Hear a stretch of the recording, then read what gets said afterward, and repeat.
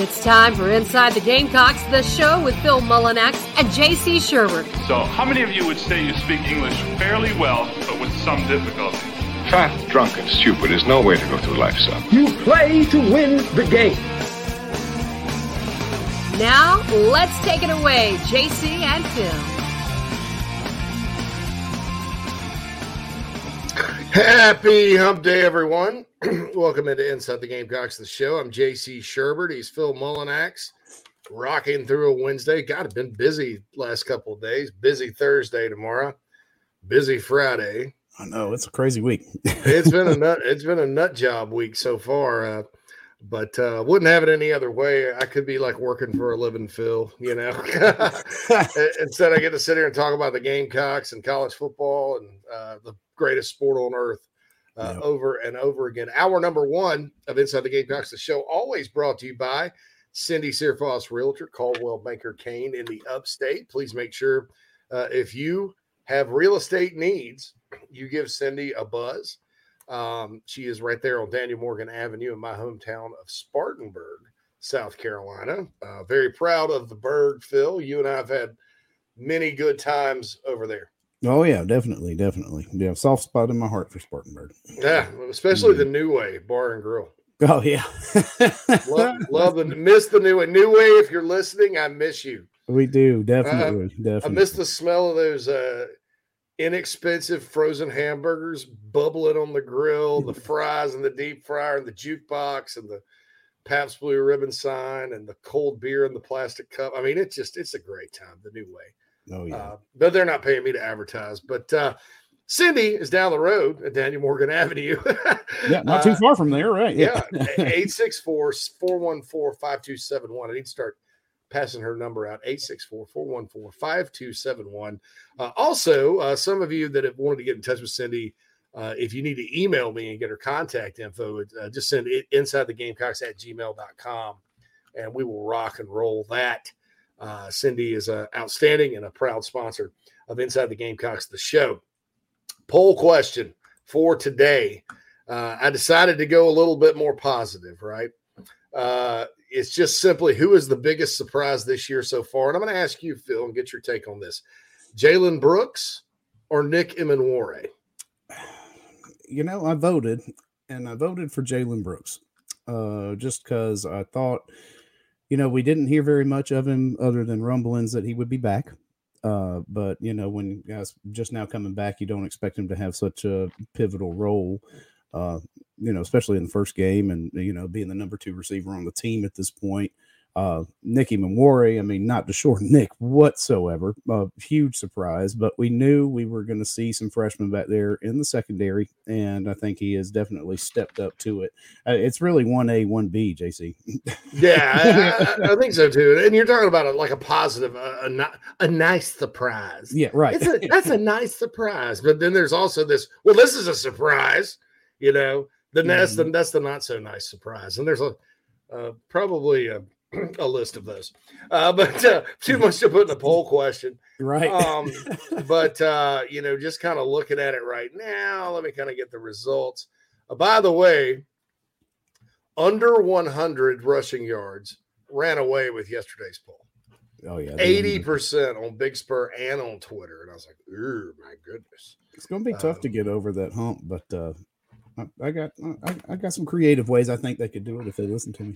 229 votes so far on Twitter. 70.3% say Nick, 29.7% say Jalen. So that's the deal right there with the poll question so far here on Inside the Gamecocks show. It's Wednesday, so that means Jamie Bradford with the Bradford Files.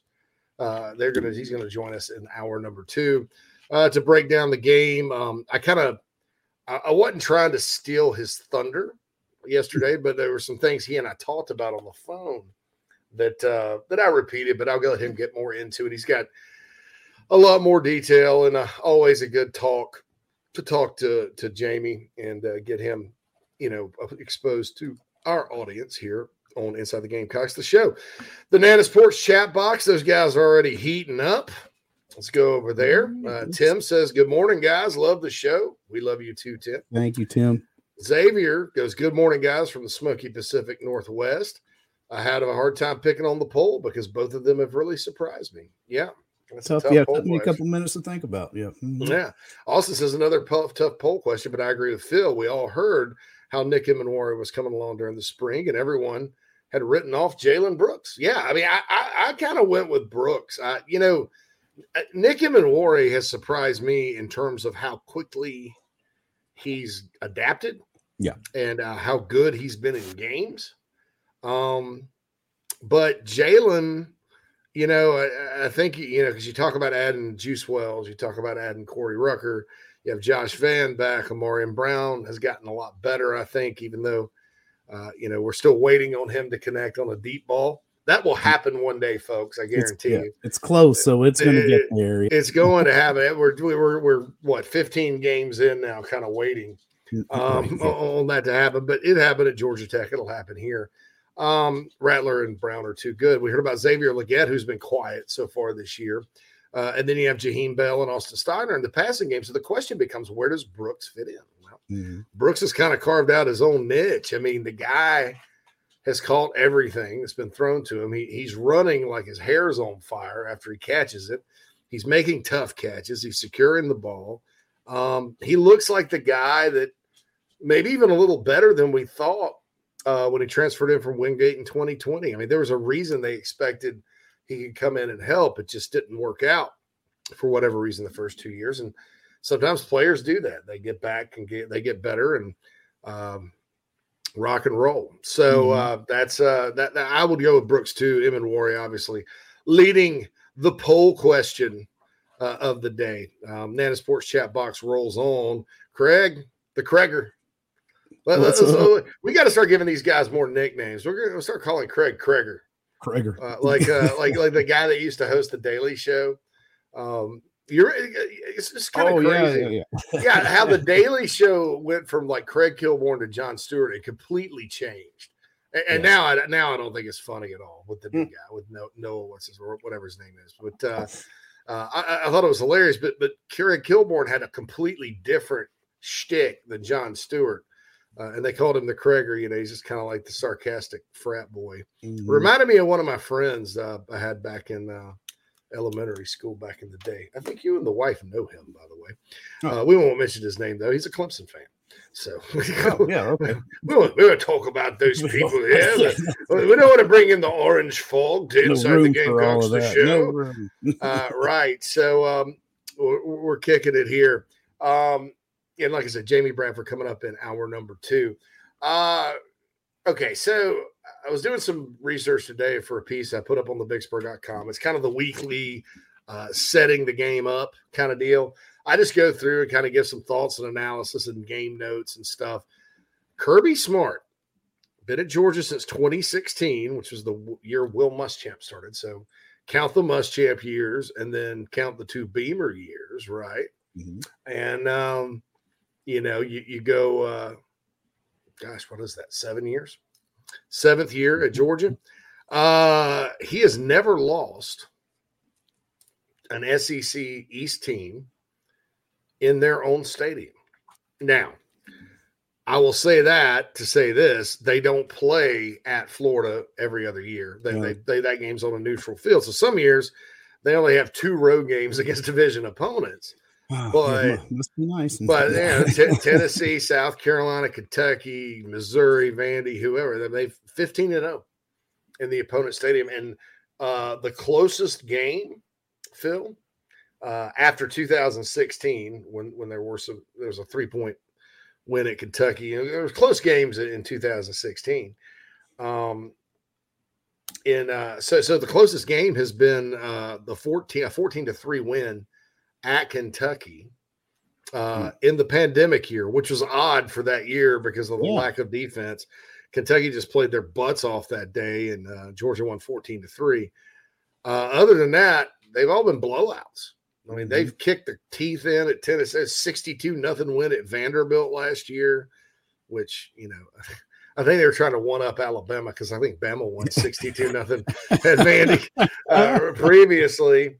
They've kicked Missouri's teeth in. They've beaten Carolina. I mean, you don't think about this. In the last 2 games in Columbia, this series, which it used to be, when they would come to Carolina, it would be on. I mean, from Lou Holtz forward, when the Georgia-South Carolina game was in Columbia, very rarely was it not a Gamecock win or at least a close competitive loss.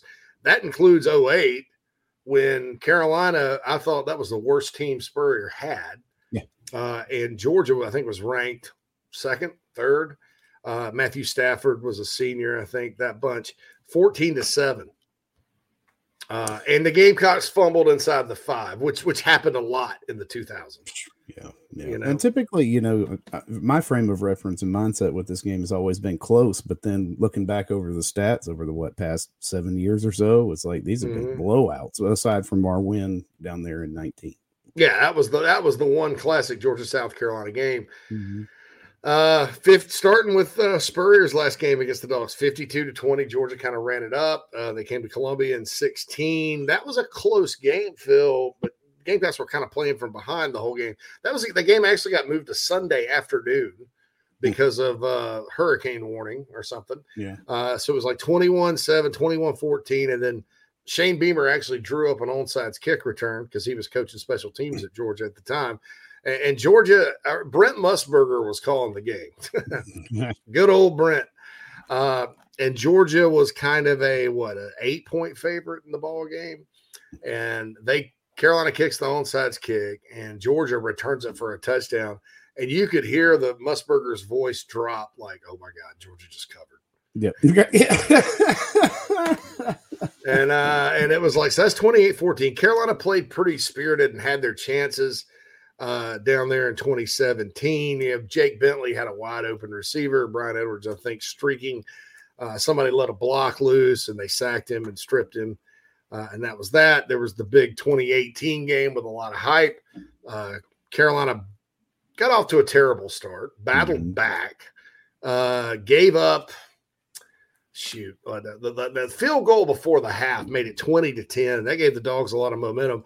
Next thing you know, Carolina couldn't stop them at all. At 41-10, and everybody's just sitting there. And that was another one of those. I wonder if this era of Muschamp ball is going to work. Right, yeah. Very disappointing football game lost that year. And then 2019, Gamecocks go down there and win. Mm-hmm. Amazing. And I'll remind everybody at noon kickoffs, Carolina's won the last 2 in the series. Yep. Mm-hmm. But 2020 pandemic year, I think Georgia played a Carolina team with about 50 active players. Right. I thought in that game it was 21-0 pretty quick, and then the Gamecocks made it 21-10, and then it was just an ugly game like a lot of those that year. And then last year, I thought South Carolina got off to a pretty good start. It was a 14-6 football game. Carolina couldn't put it in the end zone, but not a lot of teams did against that defense. And then things fell apart, like the safety before the half made it 26-6. Georgia scores 2 more touchdowns, packs it in. Gamecocks get a garbage touchdown pass to Josh Vann to cover the spread. And for a long time last year, that was the most points anybody scored against Georgia. Yeah, that's true. So this is not, and this will be important, I think. This is on like Shane Beamer's to-do list here. I think, first order of business is you got to turn the Missouri-Kentucky series around. Don't lose to Vanderbilt. Didn't turn Tennessee back around. I mean, that's a streaky series. And then, keep on with Florida or whatever and keep pace with Florida. And then at some point, you got to start being competitive in the border battle again. Yep. That's all there is to it. I mean, it's not that South Carolina through the years has not been good enough to compete in this game, even when Georgia's been really, really good. Their 1980 national championship game, that's one of those losses. George Rogers, I think, fumbled late. The Gamecocks were driving. It was a 13-10 football game. Just a classic ball game. Their 0-2 SEC championship team, which I'm convinced had Georgia had they had a playoff back then, Phil. Yeah. Georgia probably would have won the whole thing in 0-2. I think they'd have matched up well with Miami and Ohio State. Well, that was the David Pollock strip sack miracle game. I was at that game. There was a 30-minute weather delay. And Andrew Pinnock is going in the end zone with about a minute left for Carolina to win, and he fumbles. Brutal. That would have been 3 straight against the Dogs, that one. The 2017 Georgia team that played for the national title, I thought, Carolina gave them a spirited game at Athens that, it was nobody's fault that Kurt Roper was the offensive coordinator. And Gamecocks played very hard on defense. But, the point is that, look, everybody says Georgia's the next Alabama. Maybe they are. Or maybe the Gamecocks have just crapped the bed every time most of the times they've played them. Now, look, 2020, they were just better. Nothing you could do. Last year, just better. Nothing you can do. This year, they're probably better. But I think Carolina's got the horses to at least compete better than they have been in this series, which honestly, since both teams have been in the SEC, Georgia's won 20 to they lead the series 20-10. Overall, they dominate. I mean, before that, it was like 33-9. Yeah. so Carolina has more than half of their wins against Georgia since both schools have been in the SEC. Of course, there was 4 out of 5 that Spurrier got. A lot of da-da-da-da-da-da-da. So there you go on that. That's a little history lesson. Kirby Smart at some point will lose on the road to an SEC East team. It will happen. I think though this year, well, they do go to Kentucky. They go to Kentucky. I think they play Tennessee and Vandy at home. I think they go to Missouri.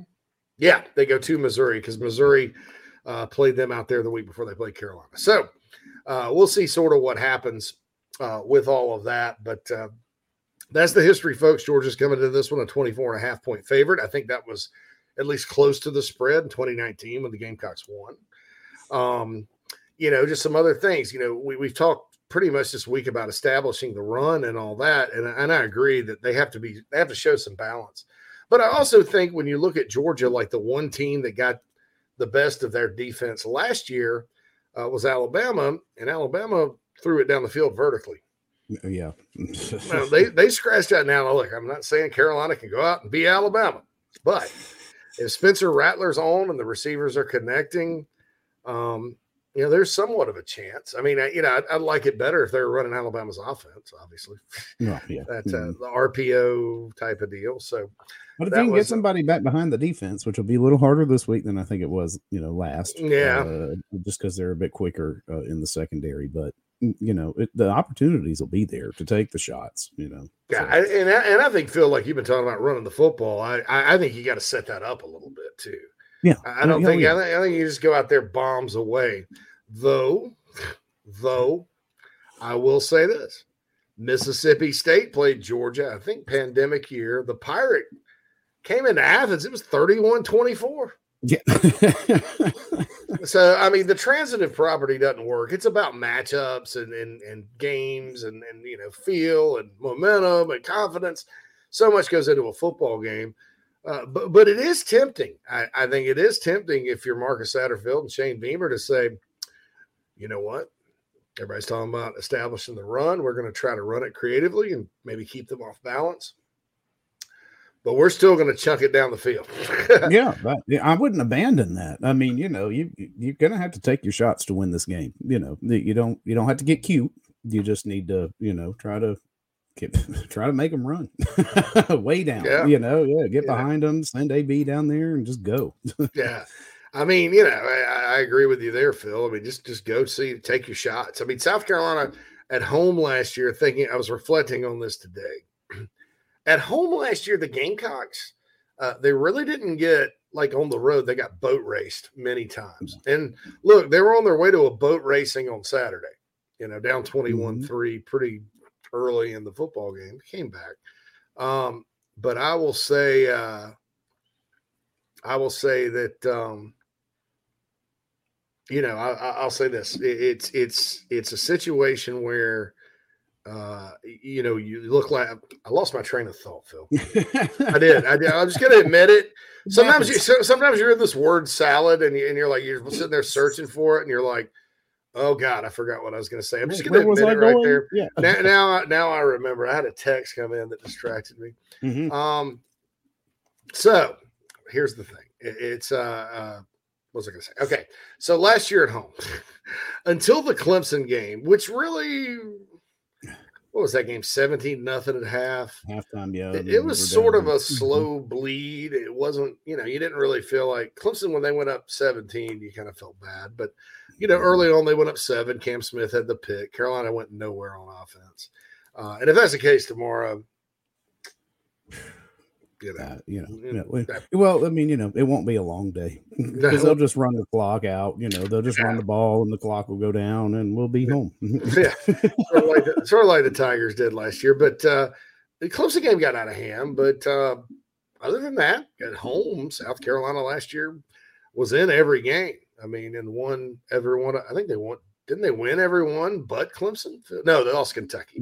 Yeah. Lost to Clemson and Kentucky. That Kentucky game was close. I mean, it was definitely winnable. So right now at this stage, until we're proven otherwise, South Carolina is better under Shane Beamer at home than on the road. Mm-hmm. So we'll see sort of what happens there. Back to the Nana's Porch chat box. Got more rolling on. Austin says, I'll go by AB like Antonio Brown and Amarian Brown. Yeah. AB. That's AB. AB is now your nickname. Mm-hmm. All right. So we got Kreger.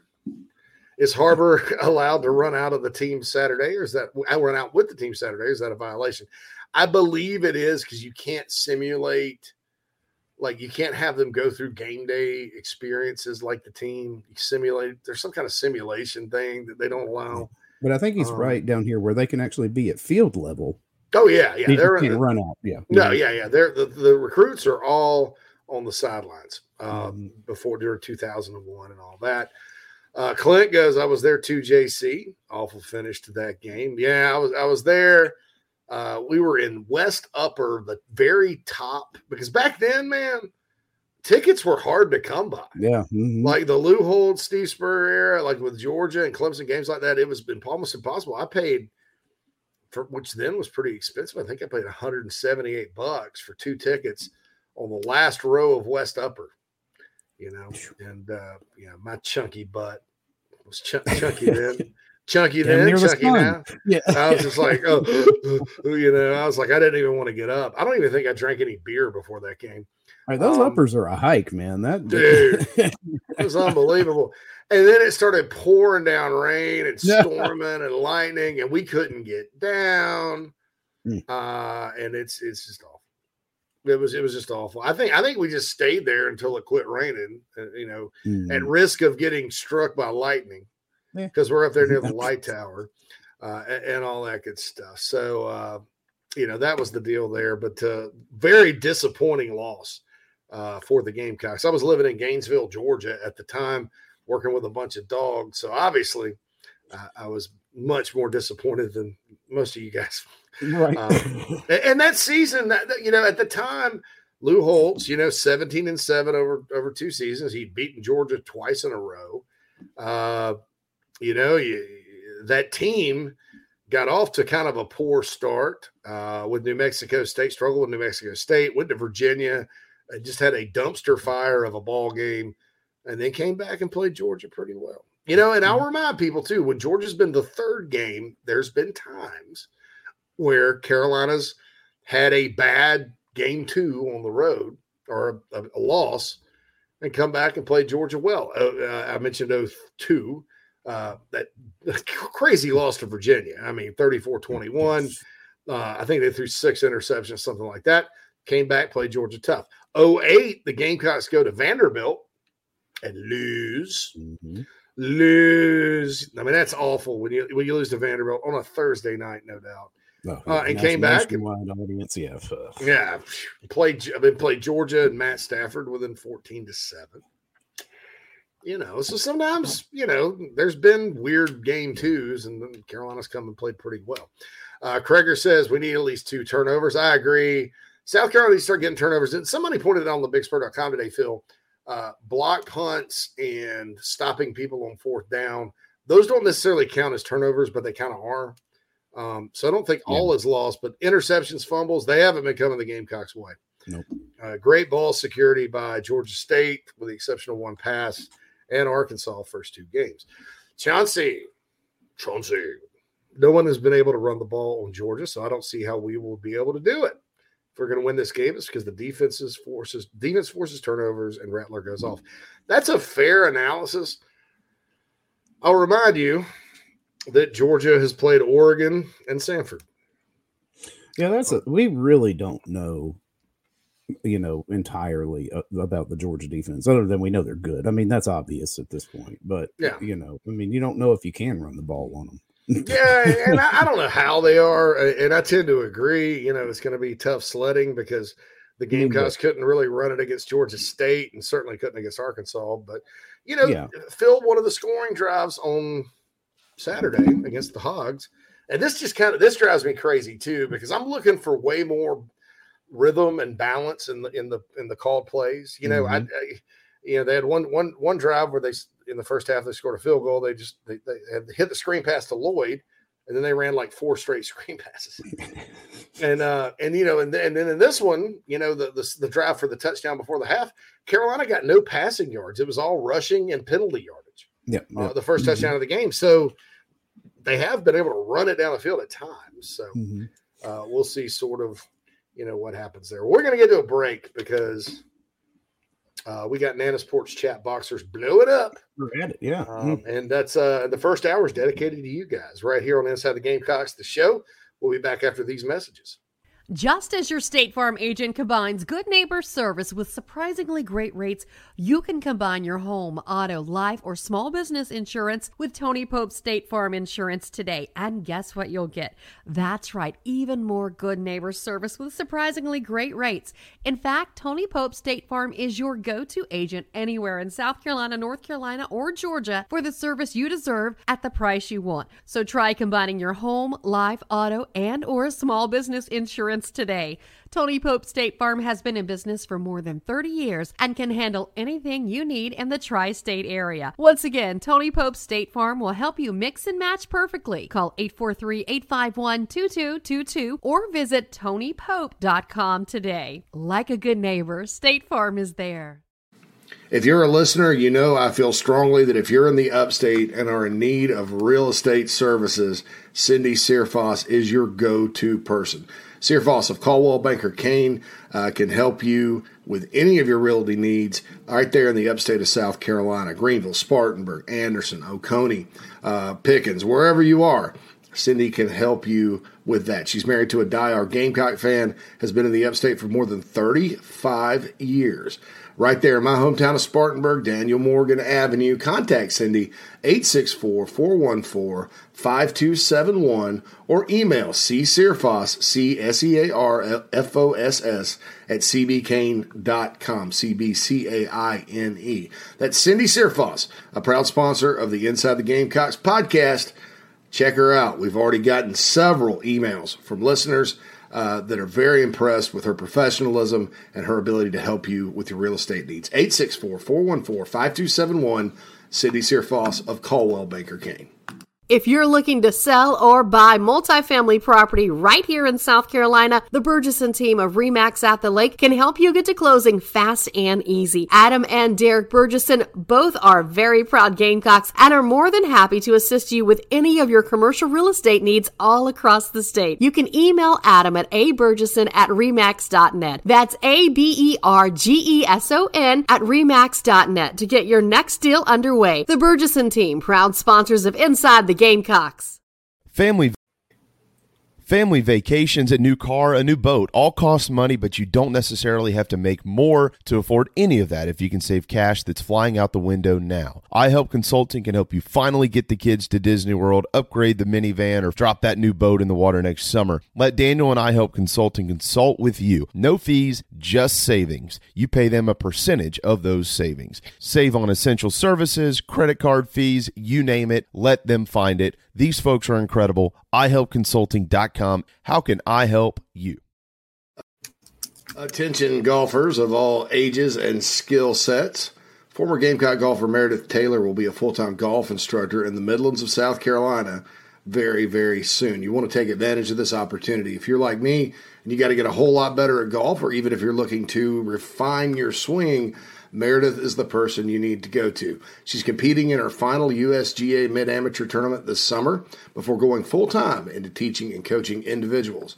If you're in South Carolina, Meredith will be conducting in-person golf lessons at the Country Club of Lexington, half-hour, hour, on course. She'll play 9 or 18 with you. If you're out of state, though, this is really exciting. She'll be conducting virtual lessons. You can send in your swing for her expert analysis. Also, in November, she'll launch an online course with video instruction for all ages and skill levels. Meredith has 20-plus years of knowledge, former SEC golfer, all of that. So contact her on Twitter at Mertaylor, at MERTAYLOR, or go to McKellarEnterprises.org. McKellar spelled MCKELLAR, Enterprises.org. Her email's on the website, so you can connect with her for any other questions. Go get your golf game in order. Take advantage of Meredith Taylor and her services. Yep, time to get back to the show. Shoot. All right, my man. Welcome back, everybody. The Inside the Gamecocks is, of course, brought to you by Manscaped. Remember, 20% off and free shipping with the code BIGSPUR. First hour of the show, obviously, brought to you by Sydney Searfoss, Searfoss Realty, Coldwell Banker Kane. And, yeah, we just appreciate all the love that y'all are showing all our sponsors. So it really does a lot of good for us, and hope it will keep continuing on. Especially the Manscaped. Yeah. Yeah, that's a good deal for us there. Definitely is. And we got Christmas coming up too, so that'd be got Christmas. Get those Christmas gifts ready to go. Rocking and rolling. All right, so Chauncey. All right, so Nana Sports chat box rolls on. Got a lot of iHelp Consulting mailbag today too on Twitter and through the email. Twisted Chicken goes, I really don't understand the negativity coming from the fan base. No one has picked us to beat Arkansas. No one picked us to beat Georgia. We knew the chances of going 1-2 were very probable. I agree. I think it's not so much that it's happened. I think and we're not done with the Georgia game is to be played. Carolina's 1-1. I think it's how it's happened. There's been a lot of, inability to run the football. Herky-jerky offense, system-wise, rhythm-wise. Defense can't stop the run. I think it's more how the themes of losing. It is, and the themes that, from last year too, JC. It's like, I think that's the thing that really gets it. Is like, oh, goodness, here we go again. Yeah, and getting down 21-3 on the road and letting things snowball before you really start playing. Yeah. Those are all the things I think that maybe people are a little frustrated about, because you go through a whole off season and you expect some change, and everybody's talking about change and improving aspects of your program. And then you come back, it's like, well, okay, we got Spencer Rattler and Juice Wells now, so we can score a little more, but that's really all that's changed in the Arkansas game. That's kind of what I thought as far as that. But no, as far as being super negative, look, I'm going to say this. South Carolina could actually, realistically, no BS, be 7-2 going to the Swamp late in the season. Yeah. There's no way. I mean, there's no question that they could be. No, I mean, I don't understand why, there's a lot of doom and gloom out there. It's still early in the season, and this team is different from last year's team. So take heart, it was like I think we've upgraded just about across the board at every position. An O-line, of course, that year of experience should play a little bit better, and they did. They did play incrementally better than they did the week before. So let's not throw the baby out with the bathwater here. We're 1-1. You could wake up Monday morning 2-1. Crazier things have happened. Hey, I'll say this: Shane Beamer, in his 1 year and 2 games here, the Gamecocks have never had a losing record. Like last year, they never fell below 500. So, crazier things have happened. Keep the faith. Do I need to play some Bon Jovi here? Yeah. Keep the faith. Right. But so I get you there, Twisted Chicken. I'm just trying to explain kind of that. All right, Jared says, am I the only one thinking the way Shane pronounces on is criminal? How does he pronounce? Own. It's almost like own. Yeah, not. Well, own, he's yeah, from Southwest Virginia. He has a little funny accent stuff in there. Yeah, it's a little different. Yeah, I was listening to his press conference yesterday. I was like, Yeah. he's got that weird accent. Yeah, it's not. It sounds good, but it's like he has some, a little bit. He pronounces some things a little bit different. So hey, look, Southwest Virginia. That's probably just the accent from where he came from. I'm from Spartanburg. Sometimes my accent comes through. That's usually after a few Budweisers. Actually, I don't drink Budweiser anymore, but a few cold ones. Right? How about that? Yeah. Hey, how you doing? I'll go from "Hi, how are you?" to "Hey, you doing? Hey. I bet it's really pronounced up there in your neck of the woods too. Oh, I make fun of their accent. Oh, well, of course. I head them off. I'm like, "Yeah, how's it going? Beef sandwich." And they're like, "We don't talk like that." Well, Nat says that. Anyway, Clint says it's annoying Jared. Jared had to get that off his chest. Own. Krager. Ben, I don't think goes to press conferences anymore, Krager. Because he kind of works for us and does game breakdowns. I don't think that's Ben. I think that's somebody else. But I don't know. He said yes, and Jared listening to Ben Briner, blah, blah, blah. Quantrell says, back to football here. I think quit talking about how people talk. I'm kidding. I think if we try to commit to the run, plus throw the ball to Jaheim Bell, we have a shot. Wouldn't mind more RPO with Rattler either. I like the RPOs last week. I like the RPOs this week. I think they're hard to stop. Quantrell, I don't know how much of that's in the playbook. I think there is some. I know that for a fact, but they're just not a real heavy RPO team, which, I have mixed feelings about it because when Kurt Roper and Brian McClendon went RPO heavy, but then did not have like a backup plan, right? It's like, you get out schemed in the fourth quarter by Todd Grantham 2 years in a row. That says something. Yeah. So I don't know that I was a fan, but I see how Alabama does it. And I think with a quarterback like Spencer Rattler, that's probably something that could work. I actually think it could work with a Luke Doty too. You tag the quarterback run onto it, but I don't know. I don't know how much RPO they have. So we'll see. Clint says, I wouldn't hate seeing some I formation with Twitty or Atkins at fullback.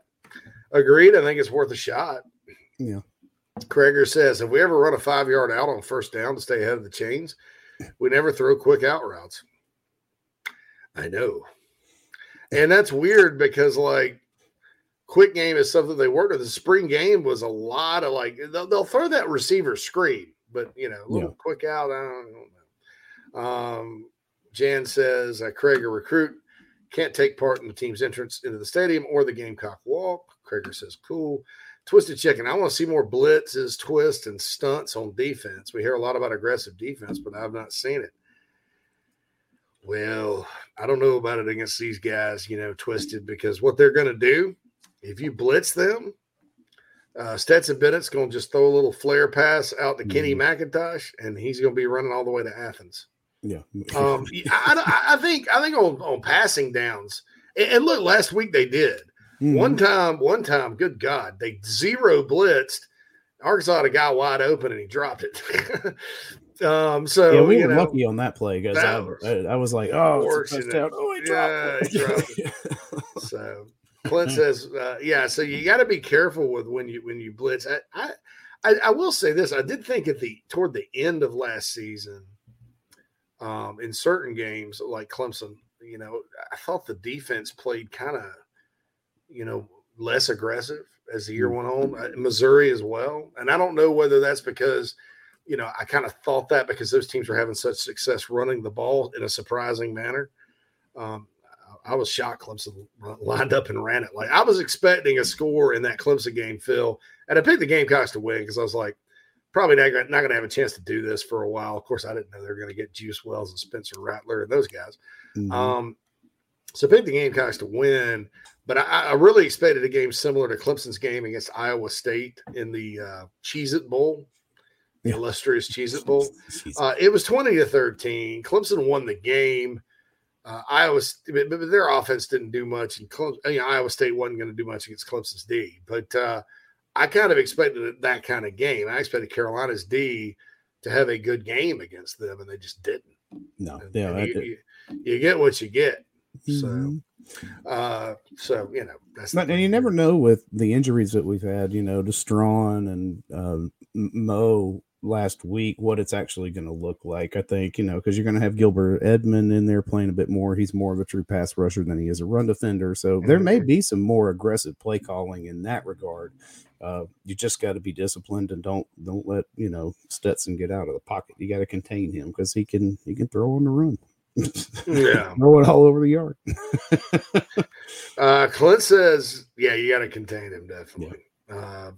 Clint says, we won't hit a bunch of big runs, but if we can get 3 or 4 yards per carry, I'll be happy. We have to mix it up, too. Don't just run on first down. Agreed.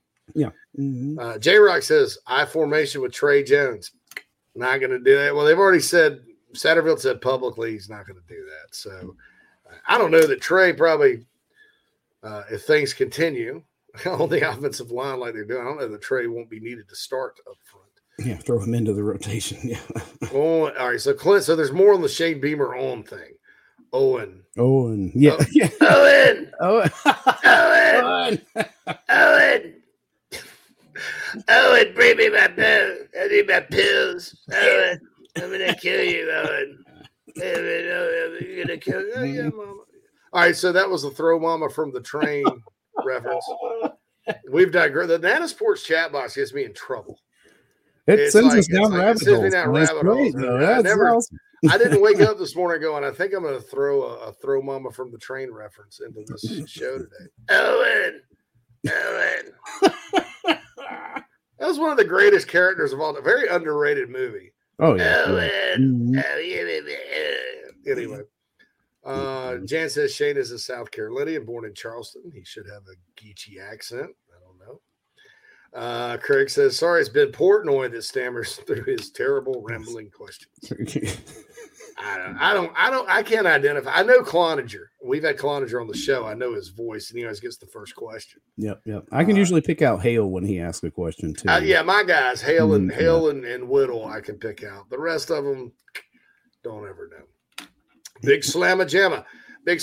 I hope you got your barbecue stuff and your whatever. What did we send you? We sent him a hat. It's a prize package. Yeah, we sent you a hat. Yeah, because you won the Sawyer Knicks contest. He says, notice a couple of times when Rattler got pressure and tried to dump it off the running back, but the running back was looking downfield. Were those just blown screens or setups for blocking? Could have been big gains. Yeah, I don't know what happened there. It's probably somebody not knowing what to do, which at this point does not surprise me. Either they were coming a little faster than they kind of figured, though, too. Because I don't know. You got to be careful there, So Xavier says Shane pronounces with an I like the middle, like Oin. We're gonna go on. I don't know. I got to go listen to that now. I've never noticed it. I've noticed sometimes he'll go he'll go like sup, like if he was pronouncing the word supper, he'll go supper or something like that. Like it's got a to it, but maybe it's kind of a mismatch of accents, really. Yeah, you can't pin it down to any one region. Of course, that makes sense because he's been all over the damn country. Yeah. Joseph says, "Who are your breakout players this week on offense and defense?" Phil, give me your take. Let's see. Offense. I'm gonna say. What do I want to say? Well, you know what? I want to say that it will be Nate Atkins. We're going to see more Nate Atkins this week. And on defense, I think, I don't know, Sherrod Green. I'm going offense, Josh Vann, Home State School, Tucker, Georgia kid. And defense, I am going to go I'm going to go TJ Sanders. Well, I like that. That's a good pick. Now look, before people panic and think I'm hearing inside information that No, right. that Boogie's out. If I know Boogie's questionable, so I think you may see old TJ Sanders flash a couple of times. Mm-hmm. Hunter, back to the Shane Owen thing. That's Virginia's in his blood. And Jared said, "Sorry, my comments have sabotaged the chat." You should be ashamed of yourself, Jared. That's right. Yeah. Jared B. Take some lashes for that. So Jared built. So maybe your nickname will be Jared Biltcoin, or maybe we'll just call you Sabotage, like the Beastie Boys. By the way, that's one of the best videos of all time. Oh yeah, definitely. Back to football. J Rock goes, if we can get consistent, we have the offense to attack Clemson's D much differently from last year. Honestly, if the offense hits its stride, I believe they can score on anyone. I agree. Yeah. It's like Shane said, he's not wrong that they have NFL running backs, NFL tight ends, NFL receivers, and an NFL quarterback. Notice he didn't say NFL offensive line. But I guarantee you one of those guys will be in the league. Individually, I think they're fine. Chris says, going back to Arkansas, it looked like KJ Jefferson fumbled out of the end zone in the fourth quarter. What did you think? It was close. What do you think, Phil? Yeah, it's one of those where it's like if you had universal cameras looking at it, you could probably call it. But I agree with the stands as called. I'm glad it wasn't confirmed. But I think that the right decision there was made. Stands as called. Stands as called. Got you. Things like that are kind of judgmental. I mean, I thought the officiating that game was okay. I thought that that crap with the chains early on. That really, just irritated the hell out of me. Phil made that point early. I think it hurt the rhythm of the offense. The offense was going out there and getting lathered up, and then you're just like, what the heck's going on there? I thought the safety was a bogus call too. I didn't like that call. No, I'll be honest. That was a bogus call. Because it was really, even the announcer said that was a bad call. It kind of sucked. Austin AB says Jalen Brooks has 2 touchdowns, 100+ yards. Green gets his payback against Georgia. That's what I'm hoping for. Yeah, go in there with a chip on your shoulder, man. Hunter Johnson says Jalen Brooks or Jaheim Bell could have big games this weekend. Nugget goes. Nugget Boom. We don't have to give him a nickname. No, he's got Nugget one. Boom says from Shane's press conference, it sounds like Van has just been outplayed in practice, and that's why he hadn't seen as much production. Shane did not sugarcoat it. Yeah, he's been in the game. He just hadn't been targeted a lot, and the times they've dialed it up for him, he hadn't made the play. And look, I have no doubt, Nugget, that Jalen Brooks and Juice Wells are outplaying him in practice. Probably so. And thus they are outplaying him in games. He came back. He's a good player. And, you kind of just worry if he's been passed and doesn't get as many opportunities. He could have probably gone pro. I don't know if he'd gotten drafted last year or not. Maybe 6th, 7th round if he ran well at the combine. He comes back and then he, maybe doesn't have such a good year statistically. It's going to be harder. And he just had a kid. Yeah, that's what I was going to say is like these guys have personal lives too. And he's a new father. I mean, I've been there. I know what that impact is like. So, yeah, it definitely takes away from your professional life. Yeah, I think so too. So I hope he gets on track. But you're absolutely right about that. I mean, as far as, it depends on who you're talking about outplaying him too. I mean, Juice and Jalen, the JJ crew. Those guys have been good. They needed to be the Triple J because they need to get Jaheim. Jaheim Juice, yeah, that's the right. offense. Right. But at least he's not being outplayed by mediocrity. No, Yeah. I mean, those guys are playing at a high level right now. So, Chancey, I think Gilbert Edmonds going to have a nice game this weekend in his first start.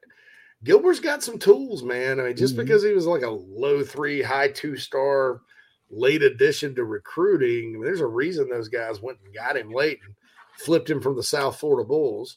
From Fort Pierce, Florida, home of Khalil Mack. Khalil Mack was an under the radar recruit down there too. He went to the University of Buffalo. Turned out all right. Turned out okay. So I like Gilbert. I think Gilbert's played better than I thought he would this year. I mean, honestly, when he's been in the game. They need Terrell Dawkins to come in and do some things too. The transfer from NC State. J-Rock says, I think AB has his coming out party this week on offense. Hey, look, man, he's close. It's right there. It's right there. I mean, I griped all year last year because they didn't throw him a deep ball at all. Yeah. Mm-hmm. And they finally did. In Arkansas, they finally did. That finally happened multiple times, and they didn't connect. So it shows how much I know. But hell, I'd keep firing it at him. I just keep firing it up to him. It's going to happen if you keep doing it. Don't abandon it. Oh, God, he's too fast. When he has man coverage, he can get by just about anybody if he can get off the line and all that. And it was more Spencer Rattler being off than anything Amarian did, I think. I think Amarian got open. Yeah. Jared says, can we be successful running empty backfield sets? History hasn't been on our side. What's the thinking behind the formation? Well, I don't think they need to go empty as much as they've been. I think that pretty much tells the defense you're going to pass. I think Georgia, if Georgia wants, can get pressure with 3 and drop 8 if the Gamecocks go empty. I don't know what kind of a solution that would be. Maybe show empty and then bring the running back in the backfield, look at the box, and then make a determination. I mean, there's other things you can do. I mean, I don't hate it. I just sometimes when it happens, I don't quite understand it. Spurrier went empty a few times too in his career at Carolina, like several times. But Phil, when you're trying to defend that offense, you're trying to defend what the heck he's going to dial up on the sidelines, and all that. I think with this offense, you're just like, go attack the point of attack and. You see if we can get pressure with 3, drop 8. That's easy. So, but to answer your question, Jared, I don't think that's a recipe for success for the rest of the year. You can throw it in. I mean, teams use it all the time. I mean, but is it not as their base offense? Yeah, right. I mean, not as their base, unless you're Texas Tech I'm sorry. Let me back up. Unless you're Mississippi State, and then the Pirate doesn't care. No, he's going to run that little draw play about 10, 12 times a game to keep defenses honest. And otherwise, he's in 5-1. We're just going to throw the ball. And it's actually working at Mississippi State right now. I'm kind of surprised that the Leach air raid has worked as well as it has, but it is. Against most teams. Krager goes JJ Dynamite. Ryan, what is up with Beal Smith? He's back. He was healthy. He got in once. They threw him a screen pass. Shocker. Yeah. Didn't turn around or whatever for it, and that was it.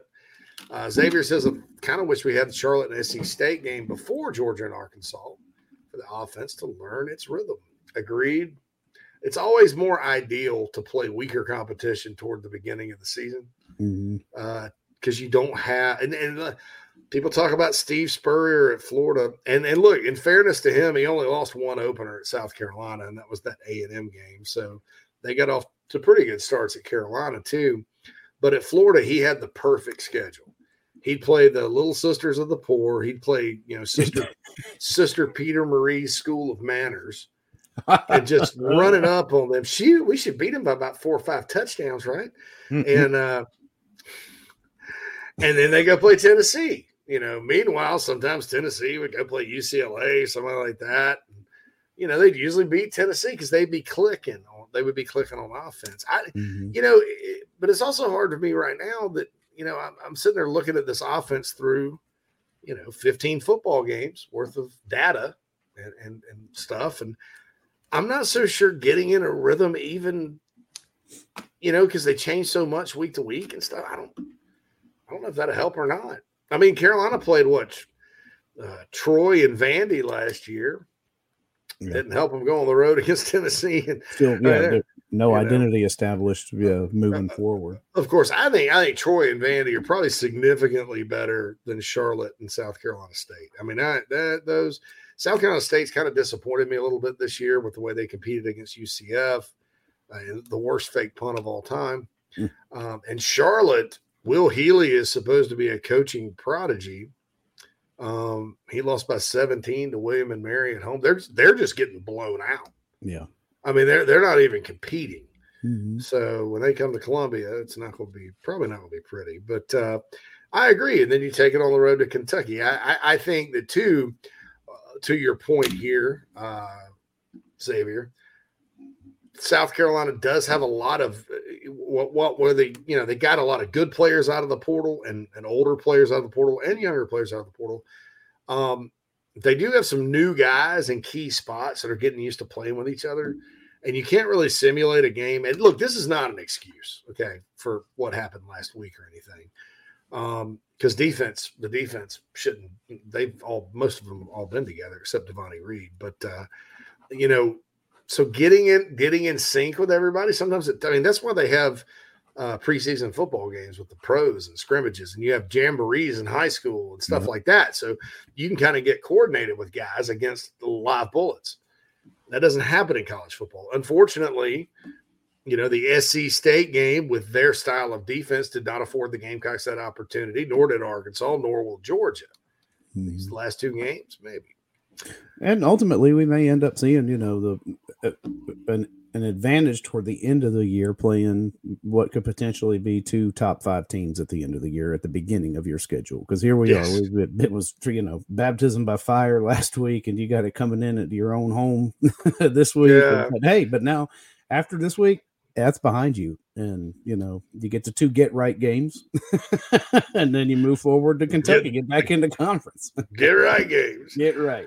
Hunter John saving Christian Bill Smith for Saturday. Rattler will connect on some of those deep balls, especially if you can make the safety stare in the backfield. True. Mm-hmm. James goes, why not run Brown on quick slants in space? He's likely the fastest on the field. I think in a straight line, he's fastest on the field. I think in space, I'd rather have Wells or Brooks catch it. Mm-hmm. And I'll say this because of Brown's size. He did have a little one that was like a dig or something. He called an 18-yard. He dove and got it. But unless you clear out, and you don't want Amari and Brown matched up against one of the Georgia linebackers. Oh no. That's got concussion road all over it.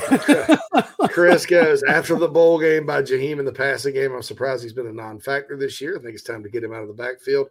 I don't think you completely abandon that, but I don't like it being a staple of the offense when you're not using him in the passing game. And then, you never know what Satterfield actually means when he talks to the media, but he goes, sometimes it's just easier to give him the ball. I'm like, well, it doesn't matter what's easier or not easier. It matters what works and what has worked. And Jaheim Bell, if he runs the right play, usually it works. Jared says, I don't think 5 wide's effective either, but it seems like Sad is in love with empty sets. Yeah, that's something we didn't see last year. So who knows? Who knows? Hunter John, seems like receivers can't catch the close passes. There's been almost 10 drops through 2 games within 10 yards. Yeah, but he's been errant a little bit. J-Rock says, do y'all think DK gets to start at quarterback one game this year to throw off the opposing team? I don't see how you take Rattler off the field for that. No, I don't think he gets to start. Yeah, but I mean, a package for to carry on. I could easily see that, but let him throw it. Don't just run it. Yeah. Don't just run it. Andrew, my boy, says he's a football. Keep in mind, Andrew played football. Fumbling through the end zone being a touchback is the worst rule in football. The opposing team gets the ball when they never recovered. It makes no sense. Ball should be placed at the spot of the fumble. Yeah, because there's sometimes too where you just hate it for the player, and maybe their knees down and they drop and they end up, fumble. I don't know. Yeah, no, I agree with him. I don't like the touchback rule. Wherever the spot of the fumble is, it should be brought back because it just, You just never know. Because it could have been something like, what if they'd have ruled the one Saturday a fumble? That's just a fluky play. Yeah. I got you. Yeah, it's not like they're doing anything. J-Rock says, I'm not saying start DK the whole game initially to take advantage of the defense early, then send Rattler in to keep the foot on the gas pedal. I don't know. You know, I like to carry on as a quarterback and as a potential starter, but I think his offensive style is probably different than what you're going to do with Rattler. So starting a game off, I mean, maybe you don't do it against Georgia. I don't know. Then there's that whole thing with, all right, so Rattler's not the starting quarterback for this game. I mean, you know, and I don't know. I'm for the I think if Dakereon, I like Dakereon Joyner a lot better quarterback than receiver. I'll just say that. Power comes back. Will Healy is way overhyped, JC. Came in with a lot of hype and talk, but when the rubber meets the road, his actual coaching is very questionable. Yeah, I thought what he did at Austin Peay was great because they were awful. But the job he's done at Charlotte, I just don't know. It's just not. And look, a lot of coaches told me when that Charlotte job opened, like they wanted it. Like Mike Houston had it and then went to East Carolina. East Carolina's a little better job. But a lot of coaches that I know well kind of covet that Charlotte job. They'd love to have it. A lot of players there, a lot of recruit South Carolina. It's a big school, but Will Healy is not. How old is that program? He beat Duke. It's about the same age as Georgia State. Georgia State. I know they're not. Yeah, maybe about a decade or so. Yeah. South Carolina's like got their non-conference schedule. They should call it Friends and Neighbors. Yeah. They had a team from Atlanta, a team from Charlotte, a team from the Upstate, and a team from Orangeburg. Friends and Neighbors, non-conference. Xavier says, well, it's a good compliment for old Phil. Phil seems to be an X's and O's guy. Maybe have a segment where he breaks down play by play once a week. I've been watching a lot of football, Xavier, so it's like, maybe that's a good idea. Maybe we'll have like Phil's play of the day. Yeah, that's right. Yeah, here's one that worked and here's one that didn't, and this is why. Rakeem goes, why not let Amos be our power back? Easier for opponents to defend our run game when they know our backs want to hit the sidelines, especially with Bill Smith not fully healthy. I'm forgiving Amos some carries. Yeah. It's just really hard for me, Rakeem, to sit there and fault Marshawn Lloyd when there's no damn room to run. And I don't, sometimes when they block it, there's they got these tight formations and stuff. Man, I was worried about that in the spring, and I got tattooed by everybody. I was like, the one thing I'm worried about, it doesn't look like the guys have enough room to run and I think the problem's formationally. And look, maybe I'm wrong. Maybe I'm just not seeing the right thing. And maybe it's missed blocks, but the quote I got from a source this week inside the program was people are blaming our O-line for things that aren't their fault. See, there's no room to run. So what's the deal? What's the deal there? I know perimeter blocking was an issue against Georgia State. I thought tackling was the biggest fundamental issue against Arkansas. That's on defense. Yeah, definitely. But Rakeem, to your point, I am all for letting Rashad Amos get carries. I mean, especially if, like you said, they say Bill Smith's healthy. Came in for a play the other week.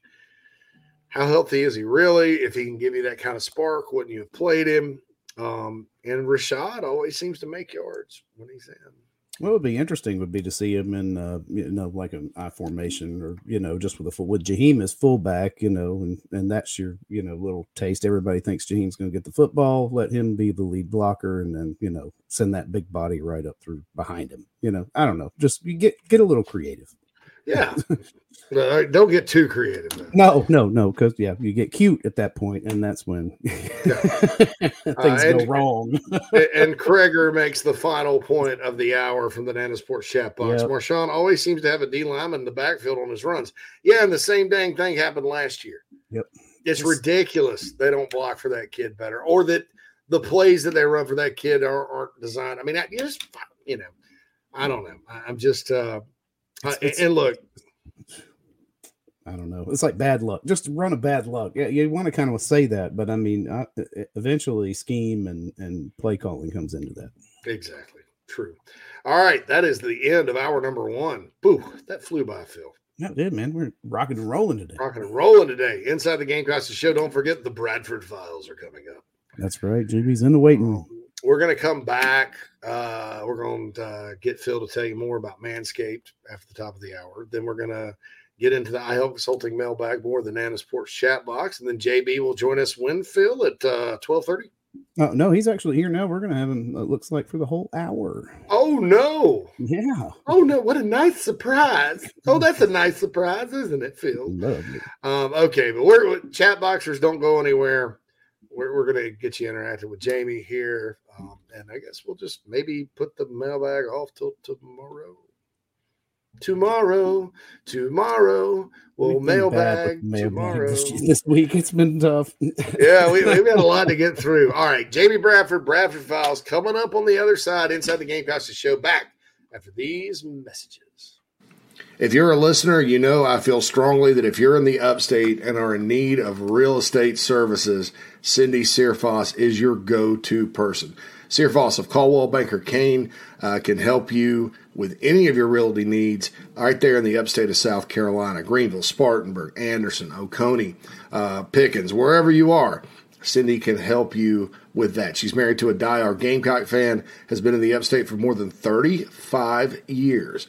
Right there in my hometown of Spartanburg, Daniel Morgan Avenue. Contact Cindy, 864-414-5271, or email csearfoss, CSEARFOSS, at cbcaine.com, CBCAINE. That's Cindy Searfoss, a proud sponsor of the Inside the Gamecocks podcast. Check her out. We've already gotten several emails from listeners that are very impressed with her professionalism and her ability to help you with your real estate needs. 864-414-5271, Cindy Searfoss of Caldwell Banker Kane.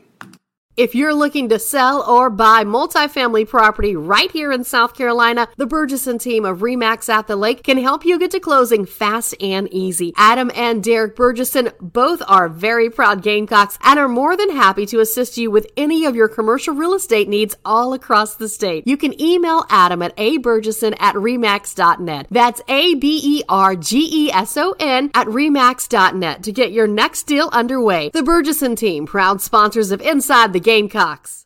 Hey, man, are you sick and tired of your business computer guy? Yes, he takes forever to call me back and doesn't always respond to the requests. Yeah, same here. I'm paying him good money. I constantly have issues, and I'm worried he's not backing up my network and securing it properly. Oh, I feel that, man. My head hurts, but I have a good lead on a good idea. I'm calling your boy Matthew Odom today from Heritage Digital. Heritage Digital is an IT firm that specializes in making sure your IT network runs like a dream. If you have 1 or 500 employees, it doesn't matter. They do it all for one monthly fee and have clients from South Carolina all the way to California. Yeah, I heard that monthly fee's low too, so I don't know why I didn't even think of that. Do you have 843-699-1001 as Matt's contact number? Yeah, man, I sure do that. Or you can go to heritagedigital.com. Man, I hear they do a no-cost assessment. Boy, this will help me. Yeah, I bet.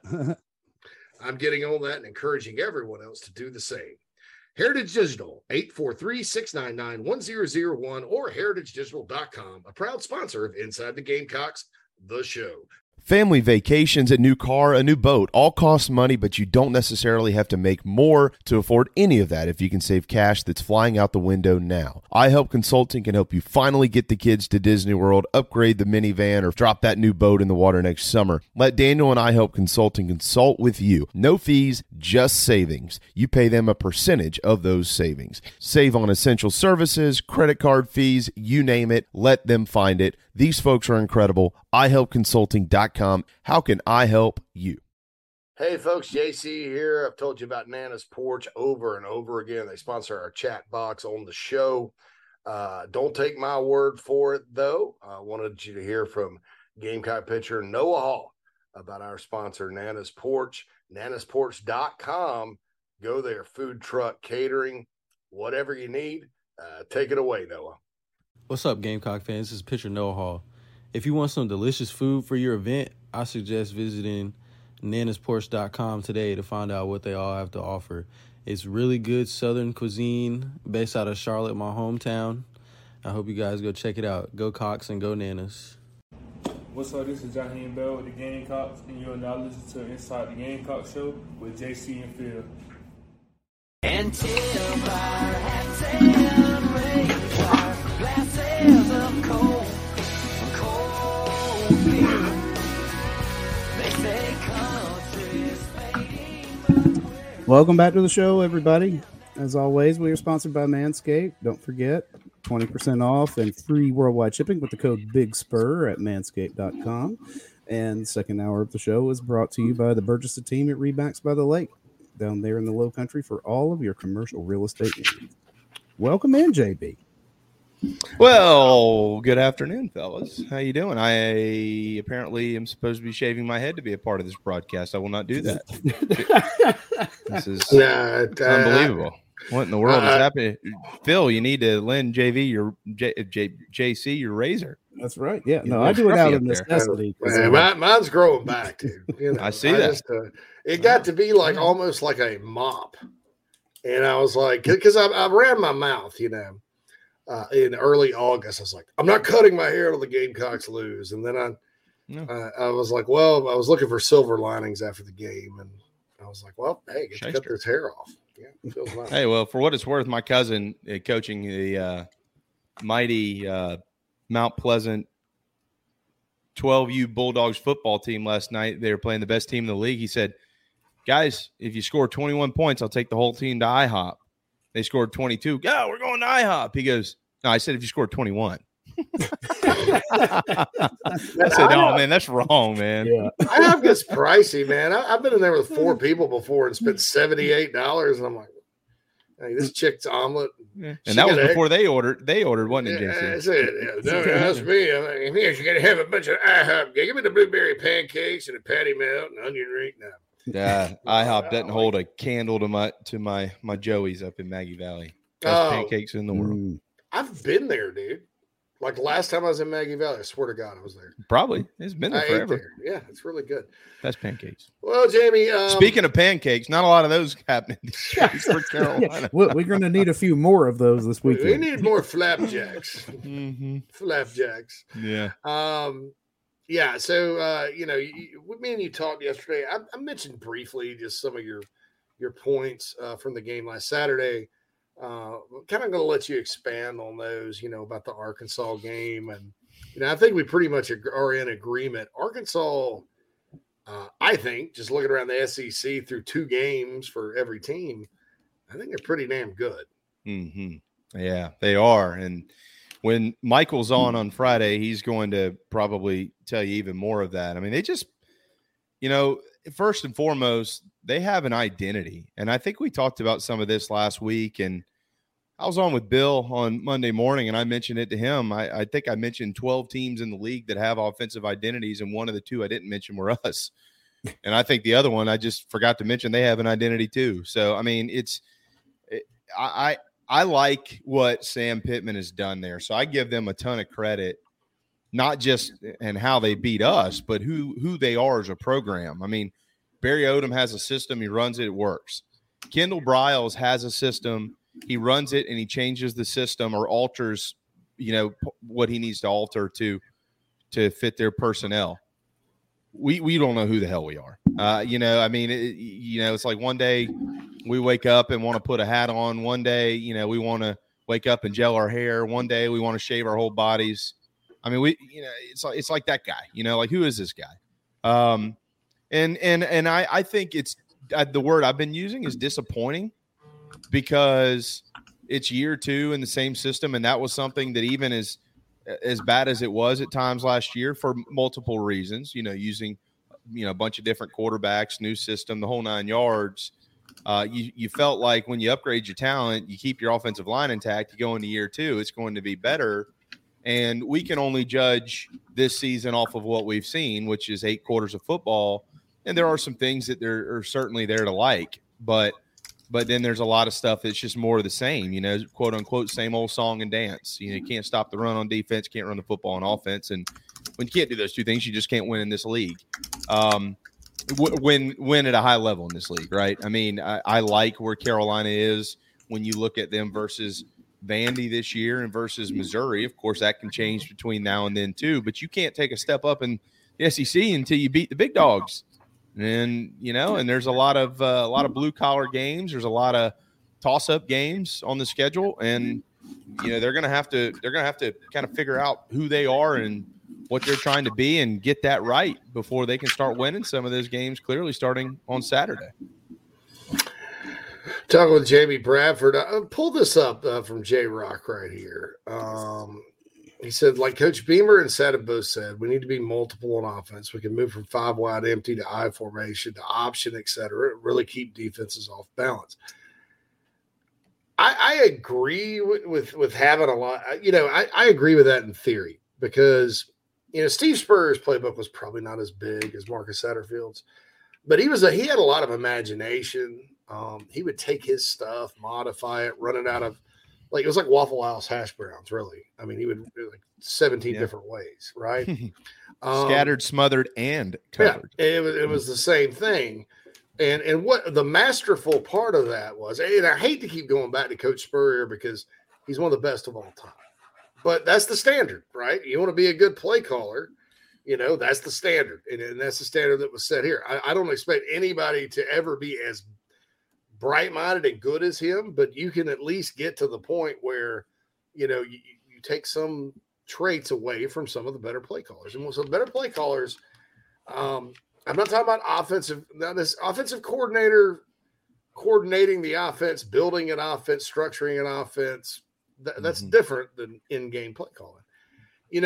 They're able to kind of use their not bag of tricks, but their tools, and it kind of becomes a little bit of an art form to kind of get it done.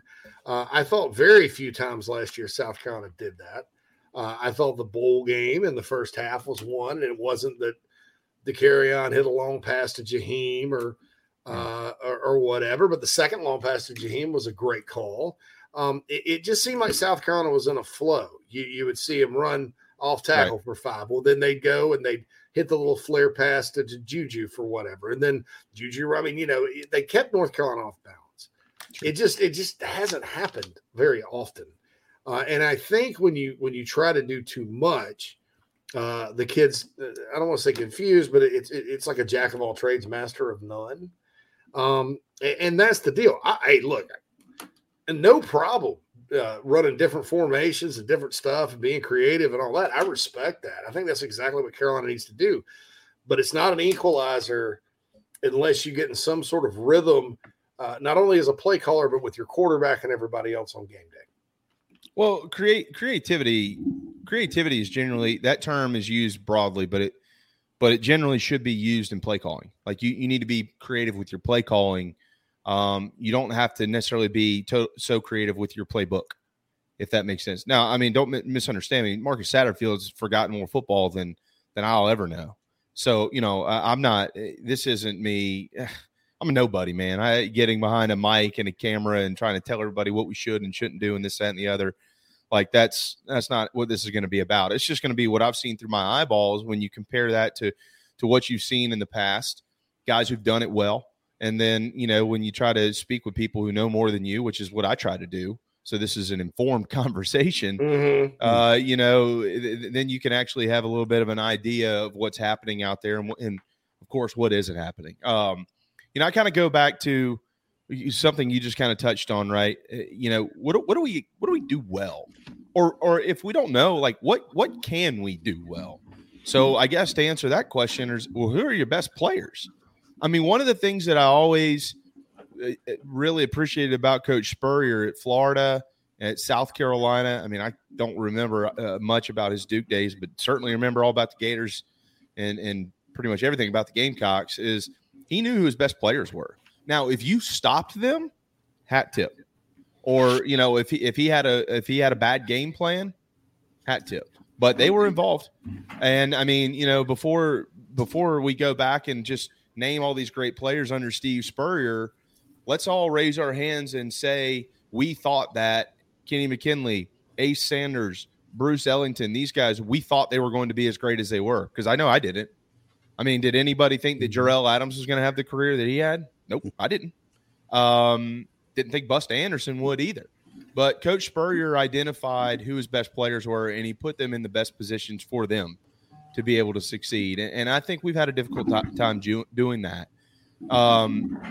Marshawn Lloyd, 53 yards through 2 games, 18 carries, not a lot of room to run. Jaheim Bell's got 4 receptions for 18 yards. Those are your 2 guys coming into the year. Now Antoine Wells is your best player. Guess what, guys? He's on the map now. What does Coach Hardesty always say? Put it on tape, right? Well, it's on tape. 8 quarters is on tape. He's the leading receiver in the league. We really think Will Muschamp ain't paying attention to that? Of course he is. So what are we going to do when they shut down Juice on Saturday? And that all goes back to having an identity and figuring out what you do well. I think that this team can run the football. To stand on a little bit of a soapbox, for just a second, I don't want to make this personal with people out there, but I'm tired of blaming the players, man. I'm tired of it. This offensive line is not the Green Bay Packers. They're not Alabama. They're not Georgia. I know that. But they are better than average, and they are more than capable of doing what they've been able to do. They've been here a long time. Flint and I were talking this morning. I was looking at the starting lineups back in 2020. I was looking at players on the 2018 roster, 3 starters on the 2022 offensive line were on the 2018 roster. Douglas, Gwynn, Wonham. They're better than this. And I don't know that they are being put in positions to be at their best, whatever that is.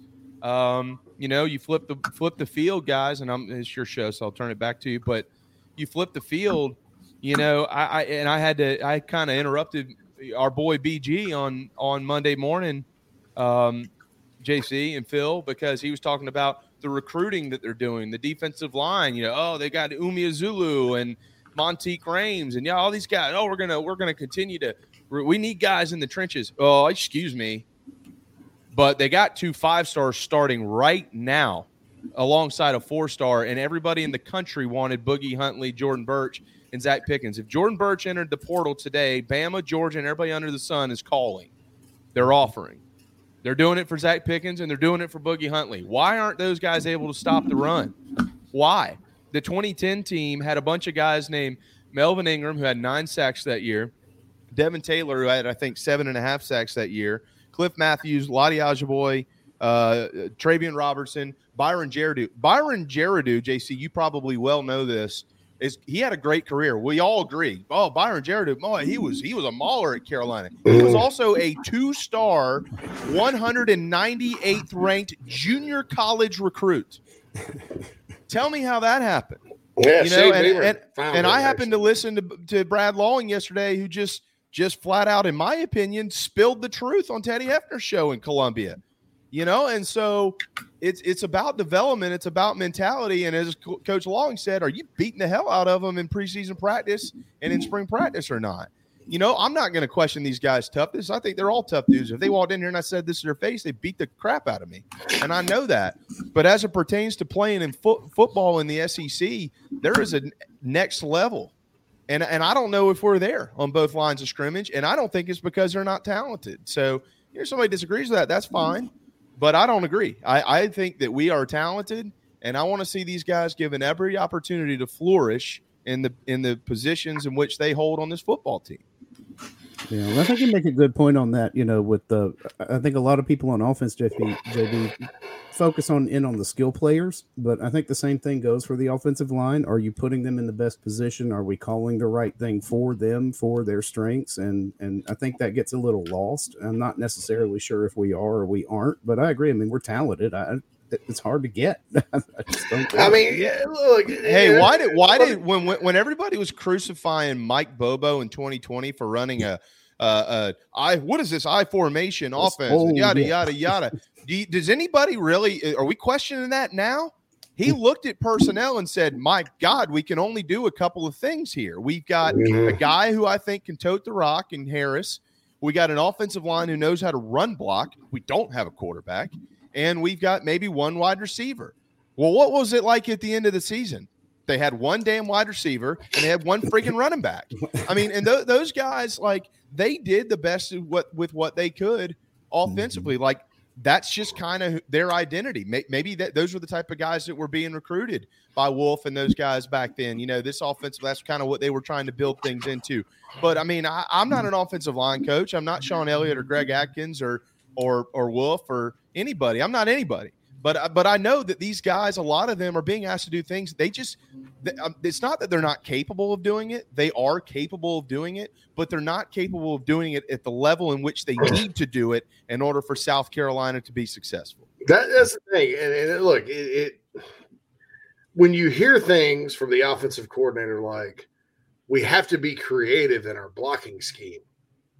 Why the hell do you have to be creative in your blocking scheme? These guys – they're not ballerinas out there, you know. You don't have, and you could talk about the Rams and all, and that drove me crazy. Honestly, it's a red flag. And we'll see how the season plays out. I hope for the best, but honestly, right now, this is how I'm feeling it. And I'm tired of like suppressing this crap because I'm gonna have a heart attack, guys. Honestly, something. If I keep not mentioning this, the Rams offense is for the freaking Rams. Okay, it's for an NFL team, and I use this example. When the right tackle pulls all the way across the formation, tries to block an end, right? Chances are that right tackle was like an All-American at Iowa. He probably runs 4.8. You know, he's great. He's elite. He makes $10 million a year doing this, right? And he gets more than 20 hours a week to practice it. He gets more than 20 hours. He gets that in 2 days, right? Yeah.